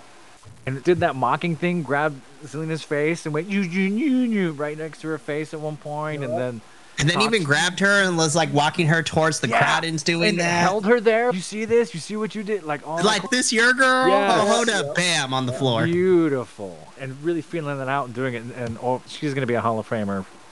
That's just obvious, right? Like we can say that now. Like it's gonna happen. Oh, definitely. Yeah, I'm replaying it right now. I just saw that beautiful whirly bird DT thing, and just nothing but hair and legs. It's beautiful. Anyway, carry on, Mike. Yeah, but alas, unfortunately, Mommy gets Zelina Vega, does the riptide, pins her 1, 2, 3. And this is what I love. So Rhea leaves the ring, and then Zelina gets up. Obviously, she lost the match, but oh my God, the standing ovation that she received after the match. When she stood up in the ring, Zelina's disappointed. She lost, but that fucking crowd was, oh my God. That was also another, I cried at the beginning of the match and I cried at the end because that crowd made me believe. I was just like, I swear to God, WWE, if you don't start pushing Zelina Vega so very soon, I'm going to fight and I'm going to write a very strongly worded letter because I am unapologetically a fan of Zelina. I know what she's capable of the ring. She is also my nerd card. She is my cosplay queen. Her cosplays are so much fun. She also happens to be married with one of my favorite AEW wrestlers at the moment, in Malachi Black. Yeah. I always laugh every time I see pictures of the... Yes, sir. That chant was... Oh, my gosh. The crowd just kept... Was amazing. And she getting that standing ovation, just, I love those moments. I was like, you got to remember, these are human beings underneath these wrestling characters. And I loved seeing it. And I'm just like, this was very perfect. Speaking of perfect, so. Yeah. Oh, and really quick, another personal, so Zelina Vega was actually born in Queens. So right. She was coming back home to Puerto Rico, but that is it was, to me, super touching having the people of the island having that warm, loving embrace of a chant for a Puerto Rican that technically isn't from Puerto Rico. Because, and Mikey, on different podcasts we've talked about this, where every now and then you run into this whole, you weren't born in Puerto Rico, so you're really not Puerto Rican. Or in my case, when I moved away from Puerto Rico, I was 5 years old, and I haven't actually been back in years. And I will get the occasional person that's, oh, you haven't been back to Puerto Rico in years, so you're really not Puerto Rican. So what you're saying is, when Backlash goes back to Puerto Rico, we're going to do a Bi-Conics fundraiser to get us there, so we can take you back. But to see the island just embrace one of their own, it was just like, I too started to cry. I was feeling her emotion, especially from a performer. I thought to myself, oh my God, that to have your hometown chanting for you, like, that's gotta be such a rush. And that was a beautiful moment. So to witness her be accepted. Yeah. Right? Which is what I think you're speaking to. To be like, hey, here is someone from New York, from Queens, who's an American. But then to go to this place of ancestry and be accepted. Yeah. Of course we're crying. They write Pixar movies about shit like that. That's huge, right? Yep. And I think if anyone is not crying or feeling emotional about that, I think that's... This in particular, we'll talk about other matches. This is when wrestling gets it right. This kind of thing. Let's put the moment and the story and the performers and the environment. Let's put this all in the right place at the right time. Boom. That's when it works. Yep. And it's maybe once per pay-per-view that it actually works. Yep. The next match, pretty close. But this one way more. This was such a beautiful moment. And like John said, the next match that happened after this was almost there. And in my personal opinion, this should have main evented the pay-per-view, if I'm being completely honest. I understand why they didn't, if it's... Yeah. Hindsight, absolutely. Hindsight, absolutely. But let's talk about this. The San Juan street fight between Damian Priest and fucking Latino trap superstar of the modern era, Bad Bunny. This match fucking ruled. Can I just preface this by saying one thing? Sure. Fuck you, social media. for the day and a half before Backlash, my Instagram was flooded with fucking Damian Priest going to hospitals in Puerto Rico and Damian Priest going to local basketball games and shit. Oh man. He's the heel. I'm supposed to be mad at him, but he's such a good ass human being. Right? And he's from the island too. I was like, So that's Him so, and Bad Bunny were born in the same place. that's what it is, right? They're from the same small town. That's Yeah. wild. They legit went to school together. I think Damien said in an interview. They actually grew up somewhat together. yeah, Damian wrestled down in Puerto Rico. Yeah. So I was just like, because before this, to be honest, I didn't know much about Damian Priest except from what what has been presented to me. But then, like, they opened up that back door, and I got to see what was going on back there, and I'm like, God damn it! I'm lucky I didn't see any of the social media stuff because I would have been. I'm enough of a softie. It would have ruined it for me. But it's what's really interesting. I don't think I've seen a Damian Priest match since we've started really dialing into wrestling and whatnot over the last 16 months or so that I've really been here on Vibe Tribe. I've seen him interrupt other matches. I've seen him do half-ass tag team stuff, but not show me something. And it was very impressive. I enjoyed it a lot. And see, that's the problem because I got spoiled because I got to see Damien in NXT where he actually fucking kicked ass and did all this. When he came to main roster, it was somewhat there, but I think once the lumberjack match between him and Miz happened during the pandemic era, and that's the one where all the zombies were there. Yeah, Damian Priest was a part of that. I saw that match sucked so bad. Okay. But it was, I don't blame Miz or Damien. I blame product placement, which we talked about like when we way ago in the Royal Rumble pay-per-view. That sponsorship pitch black match between LA Knight and Bray Wyatt, like that. The sponsorship matches usually tend to be god awful. And yeah, I think since that lumberjack match, Damien really hasn't been the same. And then he was left off the card of WrestleMania. But you know what? This totally made up for it because this match ruled. Damien, I love that Judgment Day had a color scheme going on the whole entire night because Rhea and Damien were like wearing white, and then Dom came out in white pants and all that stuff.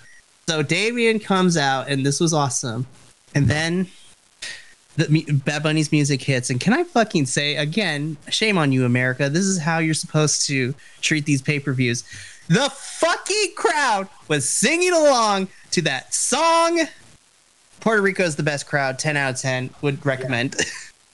And the reason why, I don't know if you knew this, but the reason why the Judgment Day wore white is because they consider themselves the heroes of this story, the good guys of the story, and that's why they had the white gear. Every good villain should think that they are the good guy in the story. Right? That's how it works. Nope.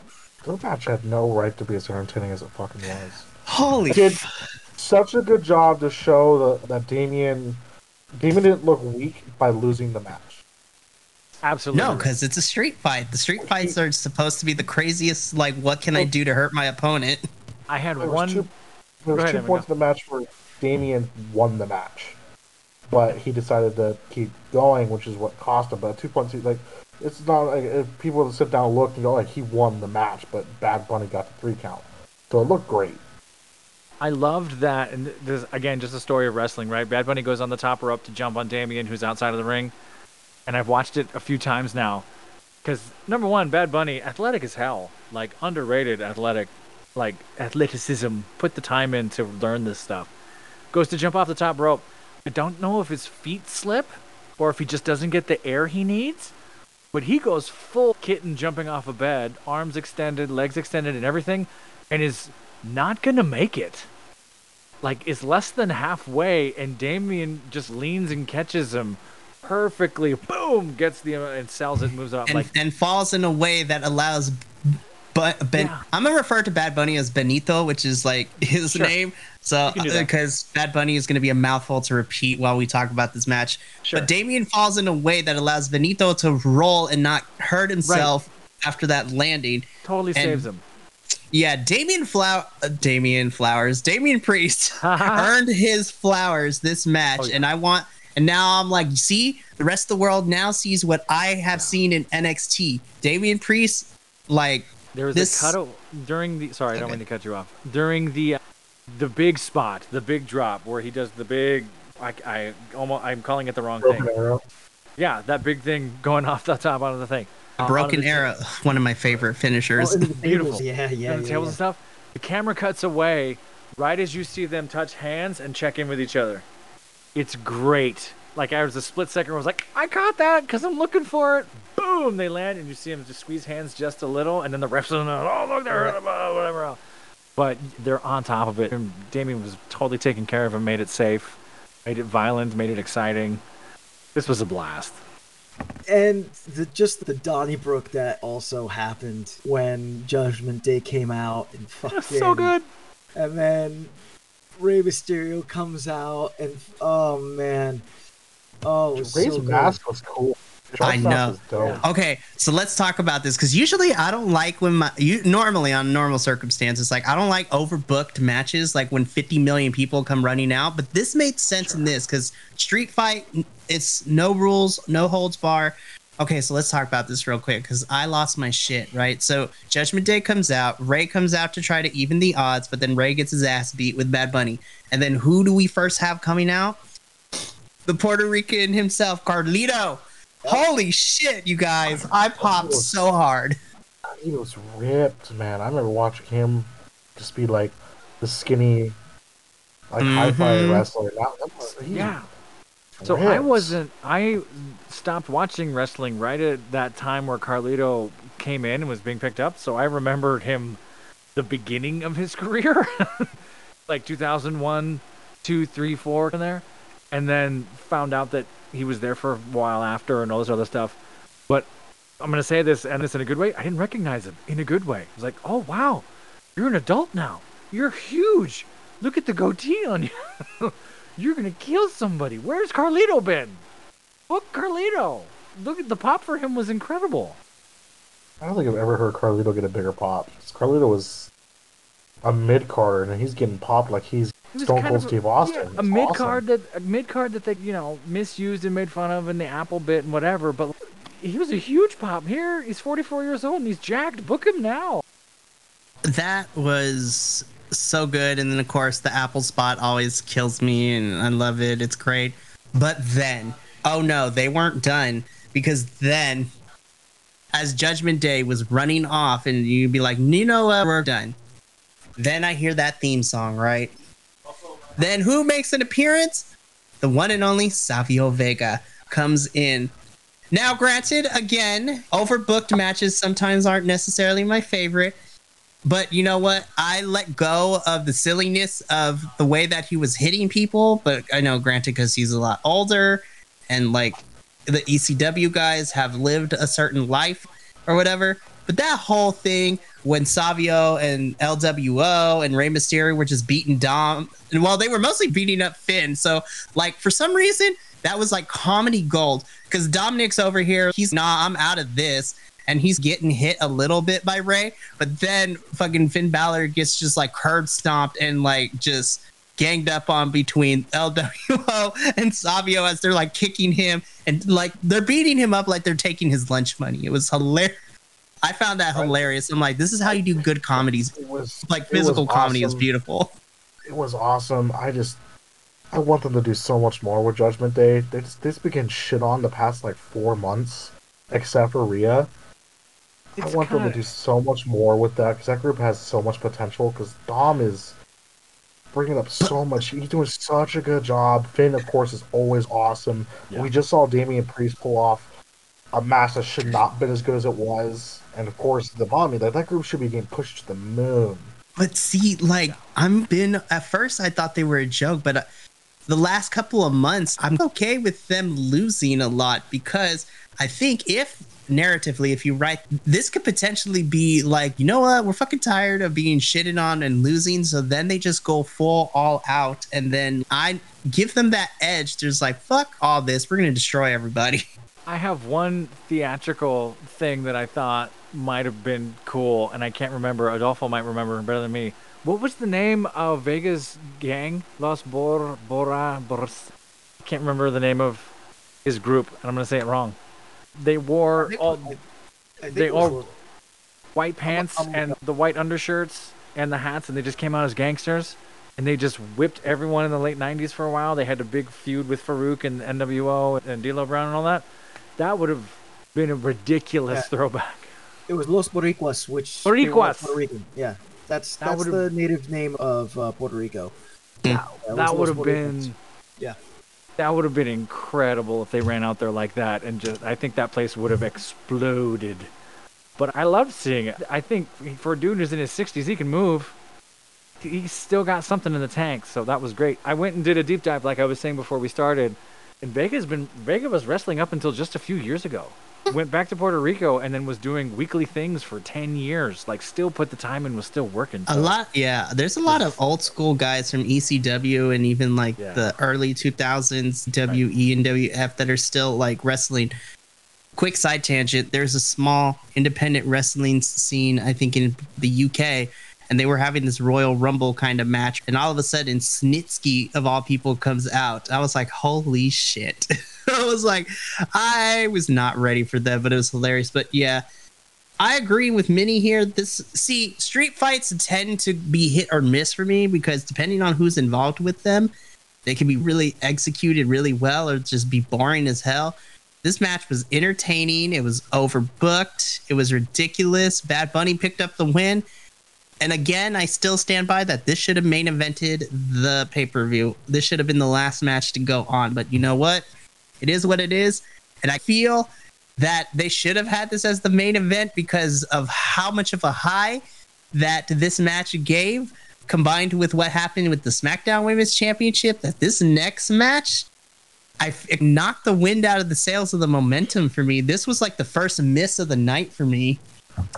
And don't get me wrong, I loved all 6 individuals that were involved in the 6-man tag team match.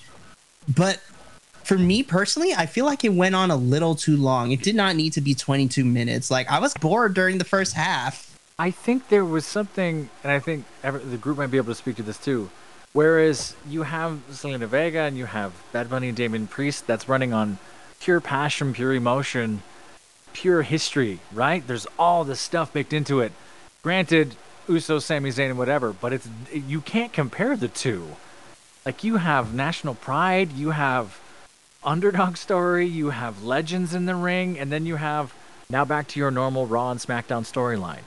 And that's really hard to keep it up at that point, which is why I totally agree with you. The wind's kind of out of the sails.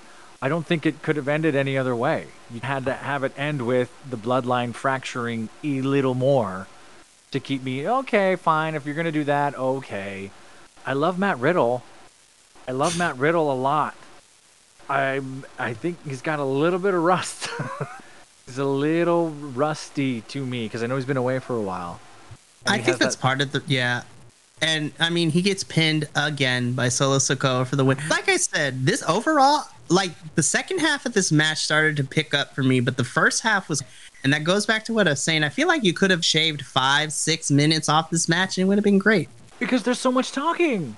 They're bullshitting so much. They're gesturing and look at the crowd and look at this because the crowd probably got deflated to bring me back all the other stuff. Yeah. I just seen this on Twitter. It was posted 34 minutes ago. Johnny Gargano is not fully back wrestling. He just wrestled a house show with Gunther. Oh, I saw that about that house show, and it was really good, apparently. Yeah, I just saw, because I'm on at Bi-Conics 1 on Twitter. Saw the thing, I saw that Johnny Gargano was back, and I got excited because I really like Johnny Gargano.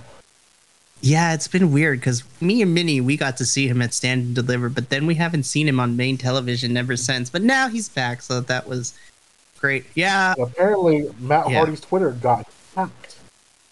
Oh. And they posted a tweet that said, shit, if I was Edged, I would have fucked Lita too, not gonna lie. I was like, oh my god. Because the actual implications that actually went down with that feud was intense. And you know what? We'll talk about that. Like, when these feuds actually had real life heat to them, because that was a trip. That was the thing in the 80s. They did that shit all the time. It was insane. But Anyway, yeah, this 6-man tag, again, if it was a couple minutes shorter, like, it would have been fine. But it's like, we all saw this match already at WrestleMania, and we saw this kind of on the subsequent episodes of Raw and SmackDown. The only difference is now we're adding Solo and Matt Riddle to it. I will say, from a storytelling perspective, the furthering fracturing of the bloodline was interesting, because Solo almost Samoan spiked Jimmy. Or was it Jay? It was Jay, huh? Yeah, it was Jay. He Jay. almost spiked Jay, yeah. And Jay and Solo were like not having it. They were like that going back and forth, tagging in thing. And Jimmy didn't see all this go down. What's interesting here, too, and this is just my opinion as a theater and acting teacher, the two best actors in the ring are Sami Zayn and Jimmy. Everyone else is technical or can put the mask on and do what they do. But that's all that works. And Solo's got the quiet cardboard thing down, okay. But on main roster, he is. I really wish that they let him be what he was in NXT while he was in NXT, which is basically the Samoan Street Fighter, and he's, I'm gonna whoop your ass. And I was like, yes, but they let him talk. I've never seen it. He's right. I'd love to see that. This is the best comparison I can give. Like, Solo Sikoa in NXT was like the younger version of Samoa Joe. I'm gonna beat your ass. I'm gonna kill you. I'm big. I'm gonna knock your teeth out. I'm gonna just kill you in this ring. Samoa Joe can talk. He's like a younger Samoa Joe. Yes, exactly. He can talk. Samoa Joe he can beat your ass. I'd love to see that. Samoa Joe can rap. Like, Samoa Joe's amazing. He was I on learned Instagram Samoa Joe in the Twisted Metal show that they did. Yes. TV show. He's Sweet Tooth. He's Sweet Tooth. He's also going to be King Shark in this upcoming Suicide Squad video game too. I would love to see more of that stuff. I think you're right. This got a little inflated. It's clean technically. It's just missing some of the heart that the rest of the night have provided. And of course, could you imagine being any of these wrestlers and having to follow what they had just seen? Not that they're professionals and they shouldn't get heady like that, but damn. The booking order of the card did not do them any favors. No, and I feel like what burnt it too is that we've seen these guys go at it for the last couple of weeks anyways, whereas something like Rhea and Zelina, they were fighting each other, but they didn't have multiple matches leading into this pay-per-view. Io and Bianca, same thing. They were fighting, but they didn't really touch each other and have a match until this pay-per-view. The Bloodline, Sammy, KO, and Riddle, they've been fighting, and we're having singular matches with each of the Usos and Solo leading into this pay-per-view. And I was like, okay, we're like spinning our wheels here. Like, I get it, which we'll talk about where it leads to next, because I got lots of questions. But, yeah. The SmackDown that happened after with Roman coming back and talking shit to the Usos, I was really hoping that when I think it was Jimmy, he pushed Jimmy in the face. I wanted him to super kick him so bad. I was like, please super kick him. But no, we didn't get that. We'll talk about that in a little bit after we finish up Backlash, because we're almost there. I can say that after the Damian Priest Bad Buddy match, when Alice saw the last two matches was the 6-way tag, or the 6-man tag with the Usos and Solo and Matt Riddle and Sami Zayn and Kevin Owens. And Alice, she was just like, all right, I don't need to see anymore. I'm out. Bye. Honestly, I felt that was me too. I was just like, after I watched the entire pay-per-view, because I watched most of it by myself before I went to go see Guardians of the Galaxy on Saturday. And then I rewatched the pay-per-view with Uriel on Sunday. And we agreed, like, the first 5 matches were stellar, and then the last 2 were like, it was all right. It's not that they weren't bad matches. They just it probably would have made for a better show if they took those 2 matches and actually made those the 2 last matches the 2 first matches. Yeah. And the night definitely would have had this type of feel. going to it. Yeah, they did a booking order for an American audience, not for The Puerto Rican audience. And if they had humbled themselves and done that, they probably could have. This could have been something ridiculous. Could you imagine if this was in between the street fight and Selena Vega, breeding off of that energy and then going into the next one? Like, that would have been huge. Yeah, and then Cody and Brock are really fucked. But if you had done that correctly, if you mix match this just a little bit, you could have gotten more out of that. Well, speaking of Cody and Brock, let's just quickly talk about it because your main event for Backlash was Cody Rhodes versus Brock Lesnar. It's still a botch. I still think it was a botch. Brock bled. The beastie bled. So this match was weird because I felt like the ending was rushed, in my opinion. You know what though? The woe he got, Cody, when he came out, that was like arguably louder than Mania's. Yeah. Yes, honestly. Were you able to hear? Not only was the woe fucking ridiculously loud, but the audience was singing with the theme song so loud you could hear them singing with the theme song. And then of course when that whoa hits, everyone just fucking lost their shit. I lost mine. That was awesome. Yeah. I wouldn't say that I'm new to wrestling in the new generation, the latest generation. The idea that theme songs have words and we know them still blows my mind. Because Triple H had it when I was watching, and I knew the Motorhead song and stuff like that, sure. But the fact that there's lyrics to the songs, it was like, what? Everybody knew Triple H just because Motorhead was huge. Motorhead. It was like Stone Cold Steve Austin came up, and the Rocks, it was just him. I don't think anybody else actually had words to their theme songs. Like words, like it still blows my mind. That was like the late 90s, early 2000s thing that when you actually start hearing things. D-Generation X was the group that had the D-Generation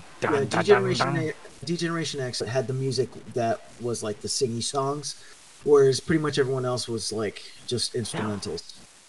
Which makes sense because they were the group that was being rebellious, so they had lyrics. So I think this match is okay, which is a shame that it's ending the way it is. I just don't know if Cody and Brock work well together. They're two totally different styles. They have there's some few bits in here that are cool, like Cody jumps and Brock catches him. Like that was cool. That was cool. I'm trying to think of a few. See, that's the problem. I'm trying to think of the cool bits. The best part of it is the fact that the Cody Brock feud is over. Cody what? The Cody Brock feud is over. Let's just get on with it. This thing with Roman. I don't care. It's stupid. Cody is going in with this thing with Roman.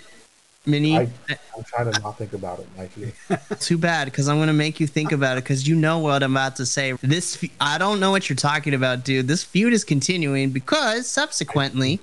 That's why I said I wasn't trying to talk about it. No, too bad. We have to talk about it because we're getting a rematch when we get these two again at Jeddah in Saudi Arabia at Night of Champions. It's been confirmed. Because it's Saudi Arabia. They need a Brock Lesnar at that show. I think Brock Lesnar wins this match. I want this to be over too, but I don't think it is. So do we think it was a botch, or do you think it was a spot? So the thing I was reading was from Dave Meltzer. That it was on purpose. Yeah. Then again, anything that Dave Meltzer says I take with a pinch of salt because on Bleacher Report, on some other dude on YouTube whose name I just can't remember, but he's a big deal as well. There's a few other folks that were saying it's a botch, and here's why. Because when you watch Brock's head hit it, his head bounces off, and it just splits way too much. Yep. And normally when you blade yourself, you're blading yourself in a different spot. I think it was intentionally bladed that just went too far. Yeah.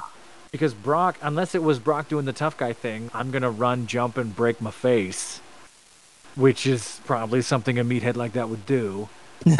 But I think what's great is all of a sudden now we have this sort of controversy of did they call the match too soon? Was there a thing with blood? How come he called the 1, 2, 3 when his shoulder's clearly not on the mat, at least from that angle, but the cameraman switched it? There's some weird... Cody getting bloodlust and having blood all over his body is funny, though. And I didn't mean to laugh at it. I thought he was in the moment, though. I was like, that was cool. You know what? It was cool, but it was like... The Cody Rhodes doing the Santino Marella run. That was so funny. Yada. He did the Santino run. I was Speaking- like, why he do that? Oh, side tangent. I saw Santino wrestle when I watched the Rebellion pay-per-view a couple weeks ago for Impact. Man still has it. I'm trying to find I'm looking for the bloody moment where he goes crazy. Oh. Yeah. He Cody gets the blood grabs- and rubs it on his chest. Yeah. So about halfway through the mat, halfway towards the end with the blood part, Cody notices the blood on his hands and his stomach, wipes himself on it, gets all excited, wipes it in his hair, and then runs off the rope to do the. Oh, it's so funny to me. Oh I my think goodness. I'm not sure. I'm a white guy. Is You're there not- any you say you're not correlation? sure you're a white guy? What'd you say? Is there any correlation with extreme wrestling with Puerto Rico? Is that like a thing? Like extreme wrestling? Is that a Oh, like hardcore matches and stuff? like hardcore? Is that like a? Yeah, totally. Yeah. That's probably exactly. Even why in they did it. Mexican lucha libre, there's a lot of hard for. I mean, Same. in Mexican lucha libre, like their matches get. It's not even an extreme match, but lucha libre matches, there's blood everywhere, especially when you have Right. mask versus mask matches in lucha Yes, I libre know in that, Mexico. Like that shit gets violent. Like the underground scene for American wrestling is I'm gonna hit you with 15 light bulbs and put you Right. through like all the barbed wire and I'm gonna make you bleed Yeah. like crazy. I know that's a thing that Americans. In a backyard next to an abandoned pool. I'm gonna put No, you. exactly. Yeah, I'm gonna hit you. I'm gonna hit you with a weed whacker Yeah. that's running. I That's want to say, because I did a deep dive on this accidentally, some of the original San Juan Street Fight or hardcore matches, there's fire in the ring. Above the ring. Fire. And at some moment that drops, boom, on the ground, and they're allowed to use it. I'm like, are you kidding me? I wonder if that's why they let Brock bleed was to also pay homage to It could be. the hardcore Puerto Rican scene. Yeah, but again, this match ended a lot. It like ended in a very weird way. Brock literally What's the has most- Cody in a submission hold, and then Most Cody devastating just move. it's a surprise roll up. This, I'm remembering what I want to talk about. There's a moment here near the end where Brock and Cody are just looking at each other, and there's about 10 seconds of, what do you want to do? I don't know, what do you want to do? And they're just looking at each other on the mat. I'm not even kidding. Hang on. Let me find it. I'll count this out for you. There's the 1, 2. Okay, so it's after the pin. All right, fine. So it's after the pin. Fine. I'll give it a little more credit. They stare. They're holding him up. They look at each other. 1, 2, 3, 4, 5 seconds awkward. 6 seconds awkward. 7. There's a good 13 seconds of awkward here, just looking at each other. Like, what just happened? What just happened? Like, staring. And again, I feel like because this match was your main event, and I knew that we weren't going to get like a long match because Brock Lesnar nowadays can't last long in the ring. But Hi-oh. yeah, Not as, but, not as long as little Vince. Hey, I'm still 7'2". but yeah, and then unfortunately, like I said earlier, we're not this feud is not ending because we're getting the rematch at Night of Champions. And I'm hoping after that it's over, but I doubt it, which means that we're probably going to get a... Oh, it's Money in the Bank. I forgot. No, don't do that to the UK fans. I forgot that fucking Money in the Bank was after Night of Champions. Really quick. I just want to point out that after the match, the Puerto Rican crowd gave Brock Lesnar a standing ovation. Oh yeah, Yeah, which was really cool. I saw that too, yeah. And Brock's sort of smiling, not, wow, you like me? Great. And then jumps around a little bit. That was a cool moment. Yep. And that goes back to that whole thing I said earlier about how there's good guys and bad guys, but the booing is still cheering. Yeah. Yeah. And if you look in the crowd, there's a lot of old school T-shirts in there. There's a lot of old school DX shirts. There's a lot of old school Raw shirts and I was WWE. surprised. I was like, Yeah. am I watching Raw War? Like Raw's War? Is that what we're watching right now? Or Is this the first? Go ahead. Is this what WWE was like back in '97? What am I watching? Is this the first pay-per-view there in a long time? Did they ever state that? 18 years, they said, Wow. which is a damn shame. What was the last thing they did there? No way. I think it was like a Raw show. It wasn't even a pay-per-view. 18 years ago? Damn. Yeah. That's too long. Not for fans like that. You got to be going there every other year. That's the crowd you get. And I am in agreement with people on social media saying they should just have Backlash permanently always be in Puerto Rico just because. It was New Year's Revolution in 2005. Damn. Wow. See, this is insane. This is crazy. That would be interesting if Backlash is the Puerto Rican Permanently in show. Puerto Rico. Yeah, That I might would be cool. I'm down with that. And despite the last two matches being meh, like overall, Backlash was so much better than it had any right to be. And I don't want to say my expectations were low because I've initially viewed Backlash as a filler pay-per-view. You can say that. You can say that because the shit that we had been getting before Backlash has been lackluster. It was doo-doo.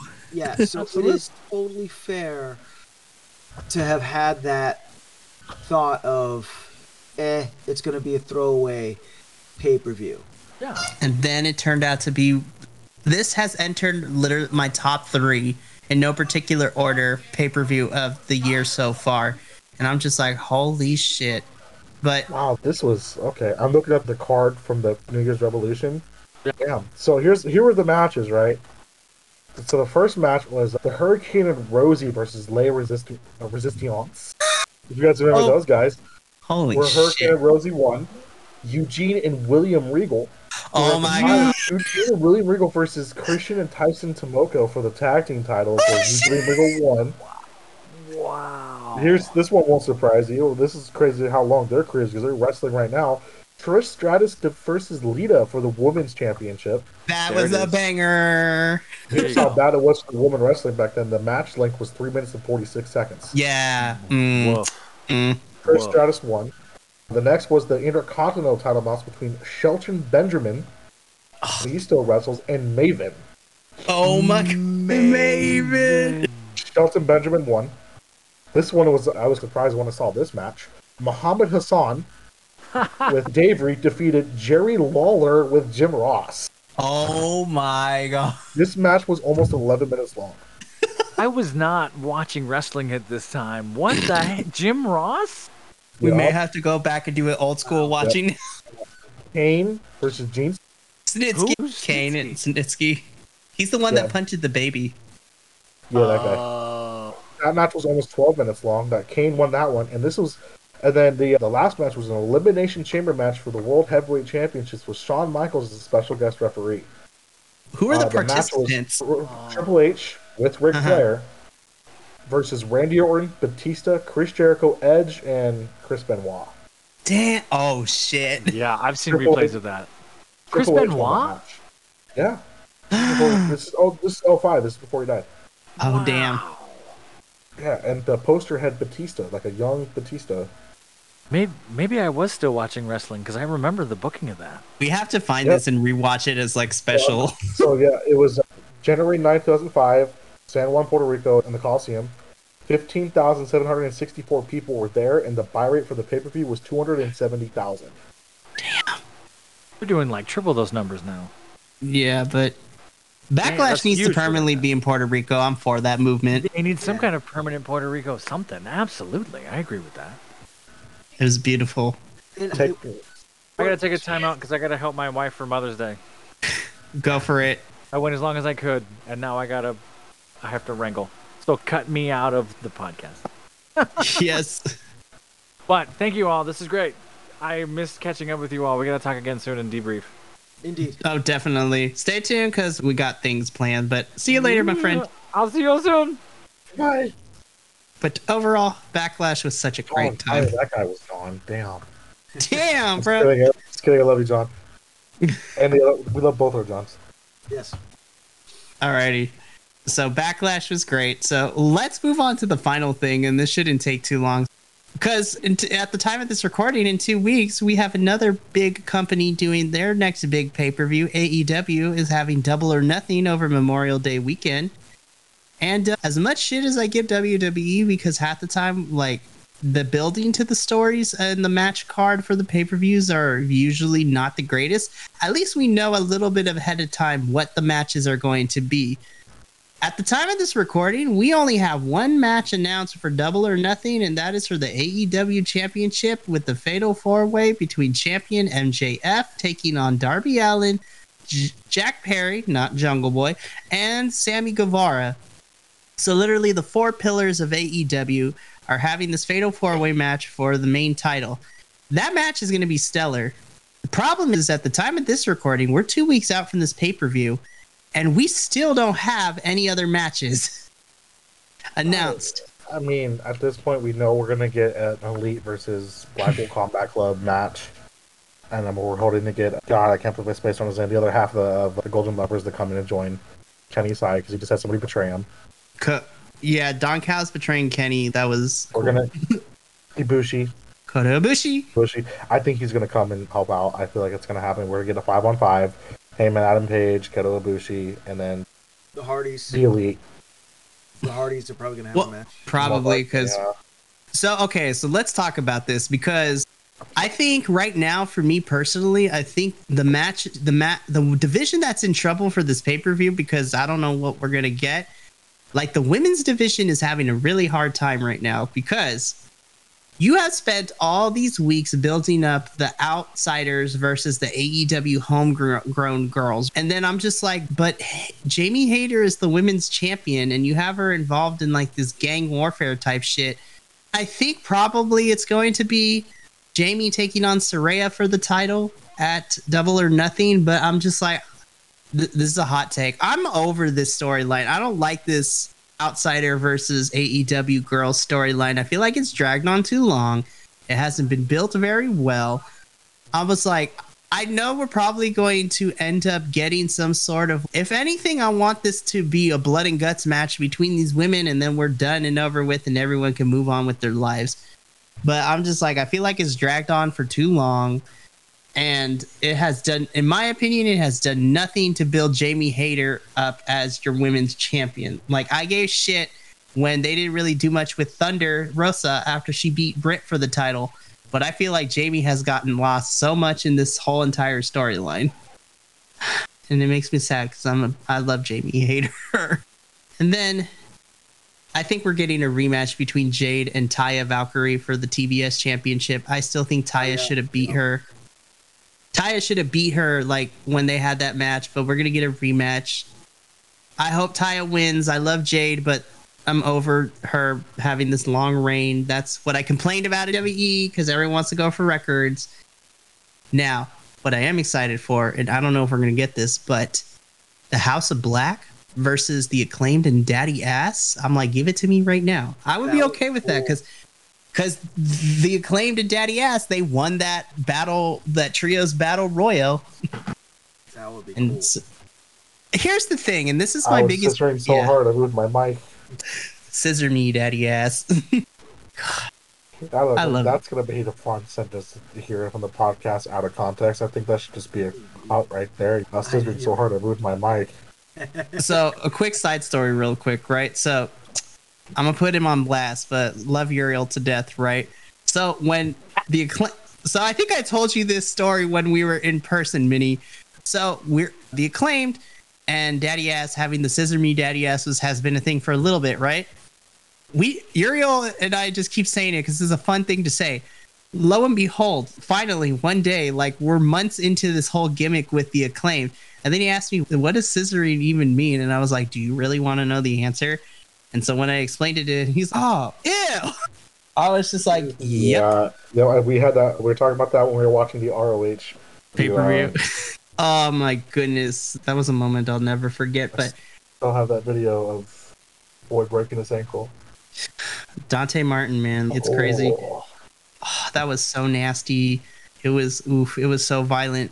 But this is my biggest critique with AEW too, because the pay-per-views always have stellar wrestling. Like, I know I'm always going to get good wrestling matches in these AEW pay-per-views. That's always a given. And that's why I watch, because I know that AEW will deliver in the wrestling department, and this is the same critique I've had since like last year, They're built up to these pay-per-views with their storylines outside of the main AEW championship are little to non-existent and all over the place. The wrestling Exactly. is phenomenal, but there's no story. Booking and storing is all over the place. We need to, after this, because this is their big pay-per-view coming up, right? Yeah, so after Double or Nothing, I guess we can count All In from Wembley Stadium as their next big one. But if we're not counting that as the next big one, the next big one between Double or Nothing isn't until September. And that's All Out in Chicago. Double or Nothing, they can take that one, and then they can start to clean everything up. One, because, I mean, the AEW suffers from the unfortunate thing of overpopulation. Their roster's huge. They have such a big roster. They need to move a lot of these dudes into ROH's streamline thing, because they're like partners, but not partners. It's weird. But it can work. They can move a lot of these dudes that they're not using into ROH. Some of these factions that aren't getting a lot of time into ROH and start pushing them over there. Then they can actually start doing these clean, cohesive stories and probably bring it somewhere. Right now, I think the writer's strike is still going on right now, so they're probably missing a few writers. Yeah, that's a good question. Are the wrestling writers part of the wrestlers? Are the writers for all the wrestling programs part of the Writers Guild that's on strike currently? Because that might be another reason why everything is so tits up, storyline wise, in both AEW and NWE. I don't know. That's a good question. I'm not sure. That is something that we're going to have to look into, but that would explain a little bit, but I'm not giving that as the sole reason, because even before the writer strike, like, I've had issue with AEW story building up to their pay-per-views, because sometimes I'm just like, what are we doing? With Nick Khan, which is weirdly enough WWE CEO, confirmed that the writers do not fall under the WGA for WWE. Damn. Okay, there we go. Really quick, there are 2 matches currently for Double or Nothing. Yep. Okay, I was wrong. So it's the 4 Pillars match, which is going to be awesome. Yep, with MJF, Sammy Guevara, Jungle Boy, Darby Allin, and then you have FTR. Oh, that's right. Versus Jay Lethal and Jeff Jarrett. With Mark Briscoe as the special guest referee. That's also a feud. I'm not really digging it right now. I was like, you brought FTR back, and the first feud is with Jeff Jarrett and Jay Lethal. I'm like, okay. I don't know. I thought that one bit that they did, what was it, last week? That video when they went to the Briscoe farm was actually hilarious. That was hilarious. I'm down for that goofy wrestling, man. I will say, shout out to the Guns for having one of the coolest entrances I've ever seen. We talked about this briefly, but holy shit, when they had their championship match with FTR, and they're in Long Island at this point, and they come out to fucking 50 Cent, and just the whole presentation, I'm like, this better be their entrance from now on. So simple, yet so cool. Also, AEW is not affected because both sets of writers are non-union. So they're not on the WGA. Damn. There we go. I was like, so you get no grace from me. Oh, yeah, AEW's writers just don't know what they're doing. Yeah, or they're kind of, they have too many projects going on. They're like, we have no idea what to do.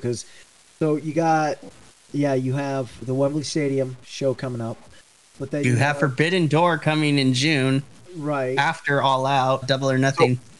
Both those events would be super hard to book because you just put all their big names in the big spots for both those events. It's the live shows that suffer because there's not a lot of storytelling. So now here comes what I feel in this situation is the X factor, and that what is it? AEW Collision, the new show. Yeah, starting in June, coming on Saturday, and according to reports, like it's already guaranteed that CM Punk is going to be like your big draw, one of the big names there. And then from this past Wednesday, because we saw the return of Thunder Rosa, but more importantly, we saw the return of Miro. So I think those two are also going to be a big part of Collision too. So I'm just like, I'm excited for Collision, but I'm like, fuck AEW, you have a lot of television. Is that their first show? Okay, so right now, at the time of this recording, so Dark and Elevation on YouTube are done. So like, it's not coming back. So currently, right now, they have Dynamite on Wednesdays, Rampage on Fridays, and starting in June is when it's the speculative start date. You'll have Collision on Saturday, which will be a 2-hour show, according to reports. Now, I don't count Ring of Honor as part of their television because while it's underneath the AEW umbrella, like Ring of Honor, it just has a different feel for me as somebody who's watching this new version of Ring of Honor.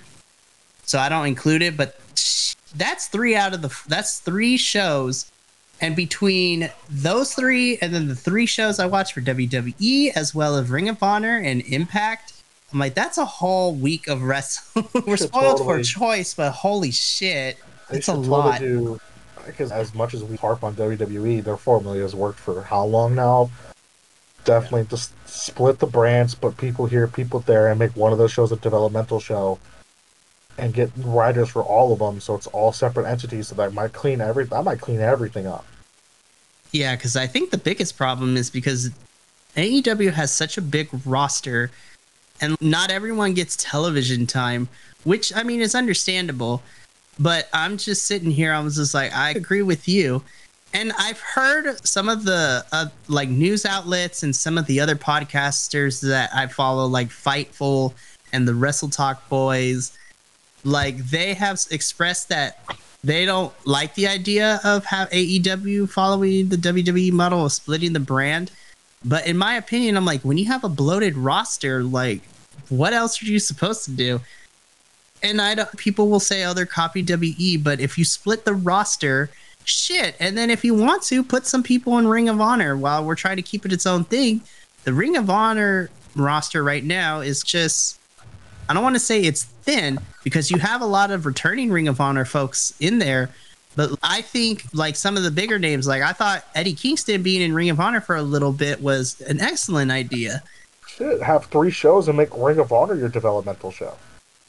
I mean, I can see that. Personally, I wouldn't like that because Ring of Honor has such a big history of being like the top for independent and good wrestling. But like, it's a new era for it. So I mean, if you're gonna do it, now would be the time to do it. You can still have a lot of some big names there. I like what WWE does at NXT. Like you had Dolph Ziggler there for a while.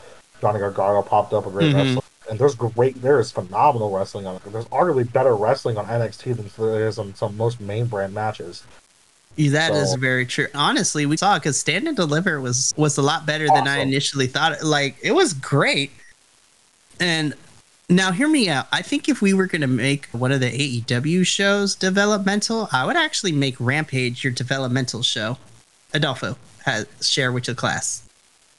Yep, I just looked it up on Wrestling News, and it looks like Rampage is expected to showcase more young talent, AEW Dark and Dark Elevation. And according to Sean Ross Sapp of Fightful Select, AEW Rampage, we're told, will become more resembling what WWF Heat once was. Damn. I forgot about Heat. And honestly, if that's the direction they're going, I'm cool with that.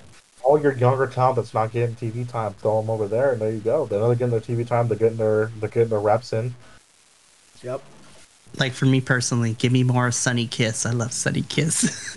And then you can split your older talent, your older, more established talent between Collision and the other one. And Dynamite, yeah. Me and Minnie have talked a lot, Adolfo, but what are your thoughts on the current state of AEW right now? And this can be anything, whether it be the upcoming Double or Nothing, just how the state of the television show has been going for the weeks of what you have been able to see. So I have been able, since starting with the Bi-Conics, I have been able to watch more and more AEW. From a wrestling standpoint, I feel that AEW has better wrestlers, and I know that a lot of people are gonna throw stones at me if they see me in the streets, which is fine, but this is my own personal opinion, and that AEW they have better wrestlers, better matches. I can honestly say that there hasn't been an AEW show that I've seen where at the end I was like, that was a waste of 2 hours or an hour of my life. But story wise, it seems like they have no fucking clue what they're doing. Having said that, with the 3rd show coming out and with the Wembley Stadium pay-per-view coming out, it seems Tony, what the fuck's his name? Tony Khan. Tony Khan. Yeah, it seems like Tony Khan has some sort of vision, and it seems like they're trying to right the boat, as it were. So hopefully, and I think that's the only reason why I don't watch AEW as much as I watch WWE is because even though AEW has such great matches, man, holy cow, such great matches, WWE still fills that telenovela hole in my heart, storyline wise. Although lately with the brand split and the draft and all, that's been like up in the air as well. But still, there's still been more of a story over on the WWE side as opposed to the AEW side. I really do hope that AEW, they start solidifying, because it's not that they don't have any story. It just seems like they're all just and Literally like Zoidberging it. Exactly, and they have all these stories going everywhere. I'll tell you what, that Blackpool Combat Club storyline that they have going right now, I think that's really cool, where they're like, Daniel O'Brien Danielson is calling everyone amateurs, and they're just like wrecking people, and look, they're like searching for their ultimate. They're searching for wrestlers that are on the same level as them. I think that's a cool story.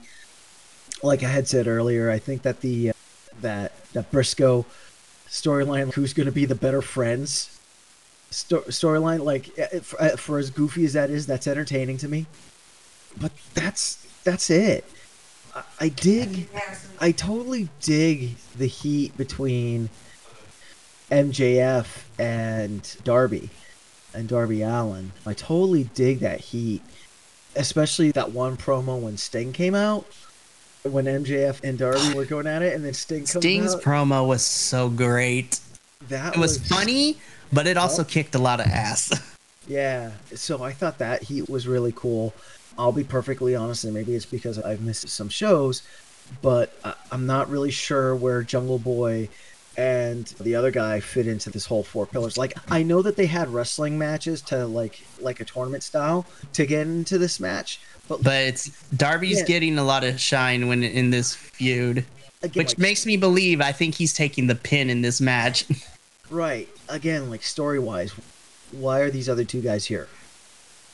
You know what I mean? And excuse me, I totally burped. So I will do this for editing, Mikey. 3, 2, 1. Why are these two other guys here? Nah, we're keeping the burp in. But like at the same time, though, like I know that match, I know that Four Pillars match is gonna be a fantastic match. What's the story to it? I'll be perfectly honest. One of my current favorite wrestler is on AEW, and that's the Viking. Yo, that dude. He's not even an AEW star, and that goes to the point, because they're bringing all this outside talent, and I love seeing El Hijo de Vikingo, but he's AAA's champion. Now, granted, this works in a Forbidden Door situation if you want to, but you're bringing in this outside talent from New Japan and from AAA and even from the British scene, and I'm just like, we're getting some fun matches, but right, and they're like flash in the pan, and then I feel that speaks to my point. Like, I thought that he was just like an AEW undercarder. I didn't realize that he was part of a whole different separate promotion. Yeah, he's AAA's like top champion, and that's the big promotion in Mexico. So I'm just like, so young. I know, he's so good, dude. He's 26. Yes. He's 20. He's the same age. Rhea Ripley, him are the same age. Look what they're doing at 26 years old. I know. They're putting on like classics. It is criminal that they are, but again, Adolfo, it goes to your point too. Like, we get some amazing matches. Like Kenny versus El Hijo was great. Commander versus El Hijo was fucking phenomenal. Like, him versus El Gringo Loco in Ring of Honor was such a phenomenal match. But they're not signed to AEW. Right. These are outside talent, and then you have this big roster, and outside of your top guys like Blackpool Combat Club, the Elite, like outside of them, it's like everyone else is lost in the shuffle. which is why, and this is a side tangent, I was excited when I heard that your trios champion, House of Black, now they're enacting like their own set of rules for the trios championship, which is like the House of Black rules. That was cool. Yeah. Yeah. Bandito and Best Friends versus the House of Black was so great. And I love that at every show that House of Black is at, they have a standing challenge, but you're playing on their rules. I think that's cool. The other wrestler that I really enjoy, I would say right now is my number 2, is Orange Cassidy. Orange Cassidy is so criminally underrated. It's, oh my gosh. See, here's the thing. I knew that Orange can go like that, but I think what solidified it for me and for people who don't take him seriously is I still think this match from last year is still on my radar of like ones that I will go back and rewatch because it was so phenomenal. When he took on Will Ospreay at Forbidden Door last year, that match was so fucking good. And honestly, if we don't get this match soon for Forbidden Door because of what happened this past Wednesday on Dynamite, I will take Orange Cassidy versus Kyle Fletcher of Aussie Open for that international championship would be great. But honestly, like, Orange Cassidy is so good. And see, here's the thing, because people are like, oh, I'm tired of seeing Orange defend his title, but he's defending the title almost every single week against a variety of opponents. And for me, that never gets boring. And all the matches are entertaining as hell. And I'm sorry, I'm with it. I dig it. I dig Orange Cassidy. I'm fine with him defending his belt. Do I think that it might be getting close to time for some shenanigans to happen again to like forward some sort of story that he loses his belt? Yes, but there's no real story going on right now with him. It seems like the story is different from episode to episode of the show. For sure. But he's great. And whoever says Orange Cassidy doesn't know what he's doing in the ring. Foo on you, person. Forget about it. Honey, I gotta show you an Orange Cassidy match. I love you. Okay. I love Alice. She has become such a fun like side staple to this podcast. The little commentary she gave during the draft was so fun. It was so fun. I'm excited for next year, man. Honestly, okay, so this is breaking. Yes. Okay, so for the listening audience, this is breaking news because we talk behind the scenes. The 5 of us here are all friends, but at the moment we are all saving up and we're planning to all go to WrestleMania 40, which is in the city of Philadelphia, together April of 2024. And as of right now, we're trying to do what I have dubbed the gauntlet of WrestleMania weekend, which includes the SmackDown Go Home show, Stand to Deliver, both nights of WrestleMania 40, and the Raw after Mania, which hopefully isn't doo-doo like it was this year. I'm still not over how pissed I was that me and Minnie wasted our 3 hours of time watching that Raw after Mania this year. This is garbage. The pizza was good, though. The pizza was good, but I was so pissed. I was like, this is what we were waiting for. But that's the breaking news. The plan is all of us are going to be together. All of us together in one spot. It's going to be the most chaotic thing ever. I might bring the Lucha mask. Yes. Please do. And this is how serious I am. I'm serious. Totally going to take it and go, it's Lucha time. You know how crazy I am with this mask? I picked my best friend up and I was playing, what's the song from Nacho Libre? That's one of the popular songs from Nacho Libre. I was blasting that in my car. And I'm looking at him with the Lucha mask on, and he was so confused. He had no idea what was going on. That's awesome. I love doing that. But yeah, that's the breaking news. We're all Bi-Conics like trip to WrestleMania 40. And we got between now and then, we got some time to save. And we're working on the details as we're going along. But that is definitely something in my pocket. But speaking of pay-per-views, I would like to end this episode really quickly because at the time of this recording, when it comes out, we'll be past it. But I definitely go recommend. Memorial Day weekend has a shit ton of pay-per-views. And your lead co-host here is probably going to end up watching all of them when he gets back from his trip to San Diego. But to run down the pay-per-views and I guess the main event match for each of these. On Fridays, May 26th, you have Impact's Under Siege pay-per-view, where the main bout will most likely be your Impact World Champion, Steve Macklin, taking on the Canadian Frankenstein himself, PCO, in a no DQ match. On Saturday, May 27th. No, it's this. Never mind. I take that back. I have to look at my calendar. I forget. But that's Friday. And then on Sunday, the 28th of May, you have two pay-per-views going at each other at the same time, which I don't know why. But first and foremost, you have NXT Battleground, where the main event is Carmelo Hayes defending the NXT Championship against Braun Breaker. So Carmelo versus Braun round 2, which should be fun. But then, of course, at the same time happening, you have AEW's Double or Nothing happening in Las Vegas, where your main event is going to be the Four Pillars Fatal 4-Way for the AEW Championship. MJF versus Darby Allin versus Jungle Boy versus Sammy Guevara, which, regardless of how the build has been going, that match is going to slap so hard. And when we come back for the next episode, that will be our main focus. We will talk about Double or Nothing because I want people to know that we watch all the wrestling, we're not just AEW, we're not just WWE shills. We watch all the wrestling, and we will talk about Double or Nothing. And then we'll talk about some future plans we have, because behind the scenes we're working on our first summer Bi-Conics summer experience, where we're going to be doing a lot more watch-alongs and things like that. So stay tuned for those episodes. But I think that's a pretty good point to stop. We covered a lot this episode. Yeah, we did. Lots happened. A lot has happened between the months that we record these things, but that is going to conclude another episode of Bi-Conics. When we return next time, we're going to begin the episode by giving JVL so much shit because he missed an excellent episode. How dare he be a good person and Mother's Day and all that.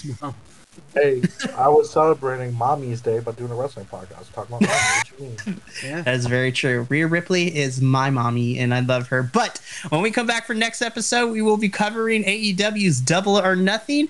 And then next episode, I definitely want to talk about a little bit of Night of Champions, because the main event match for that has had me some questions. Yep.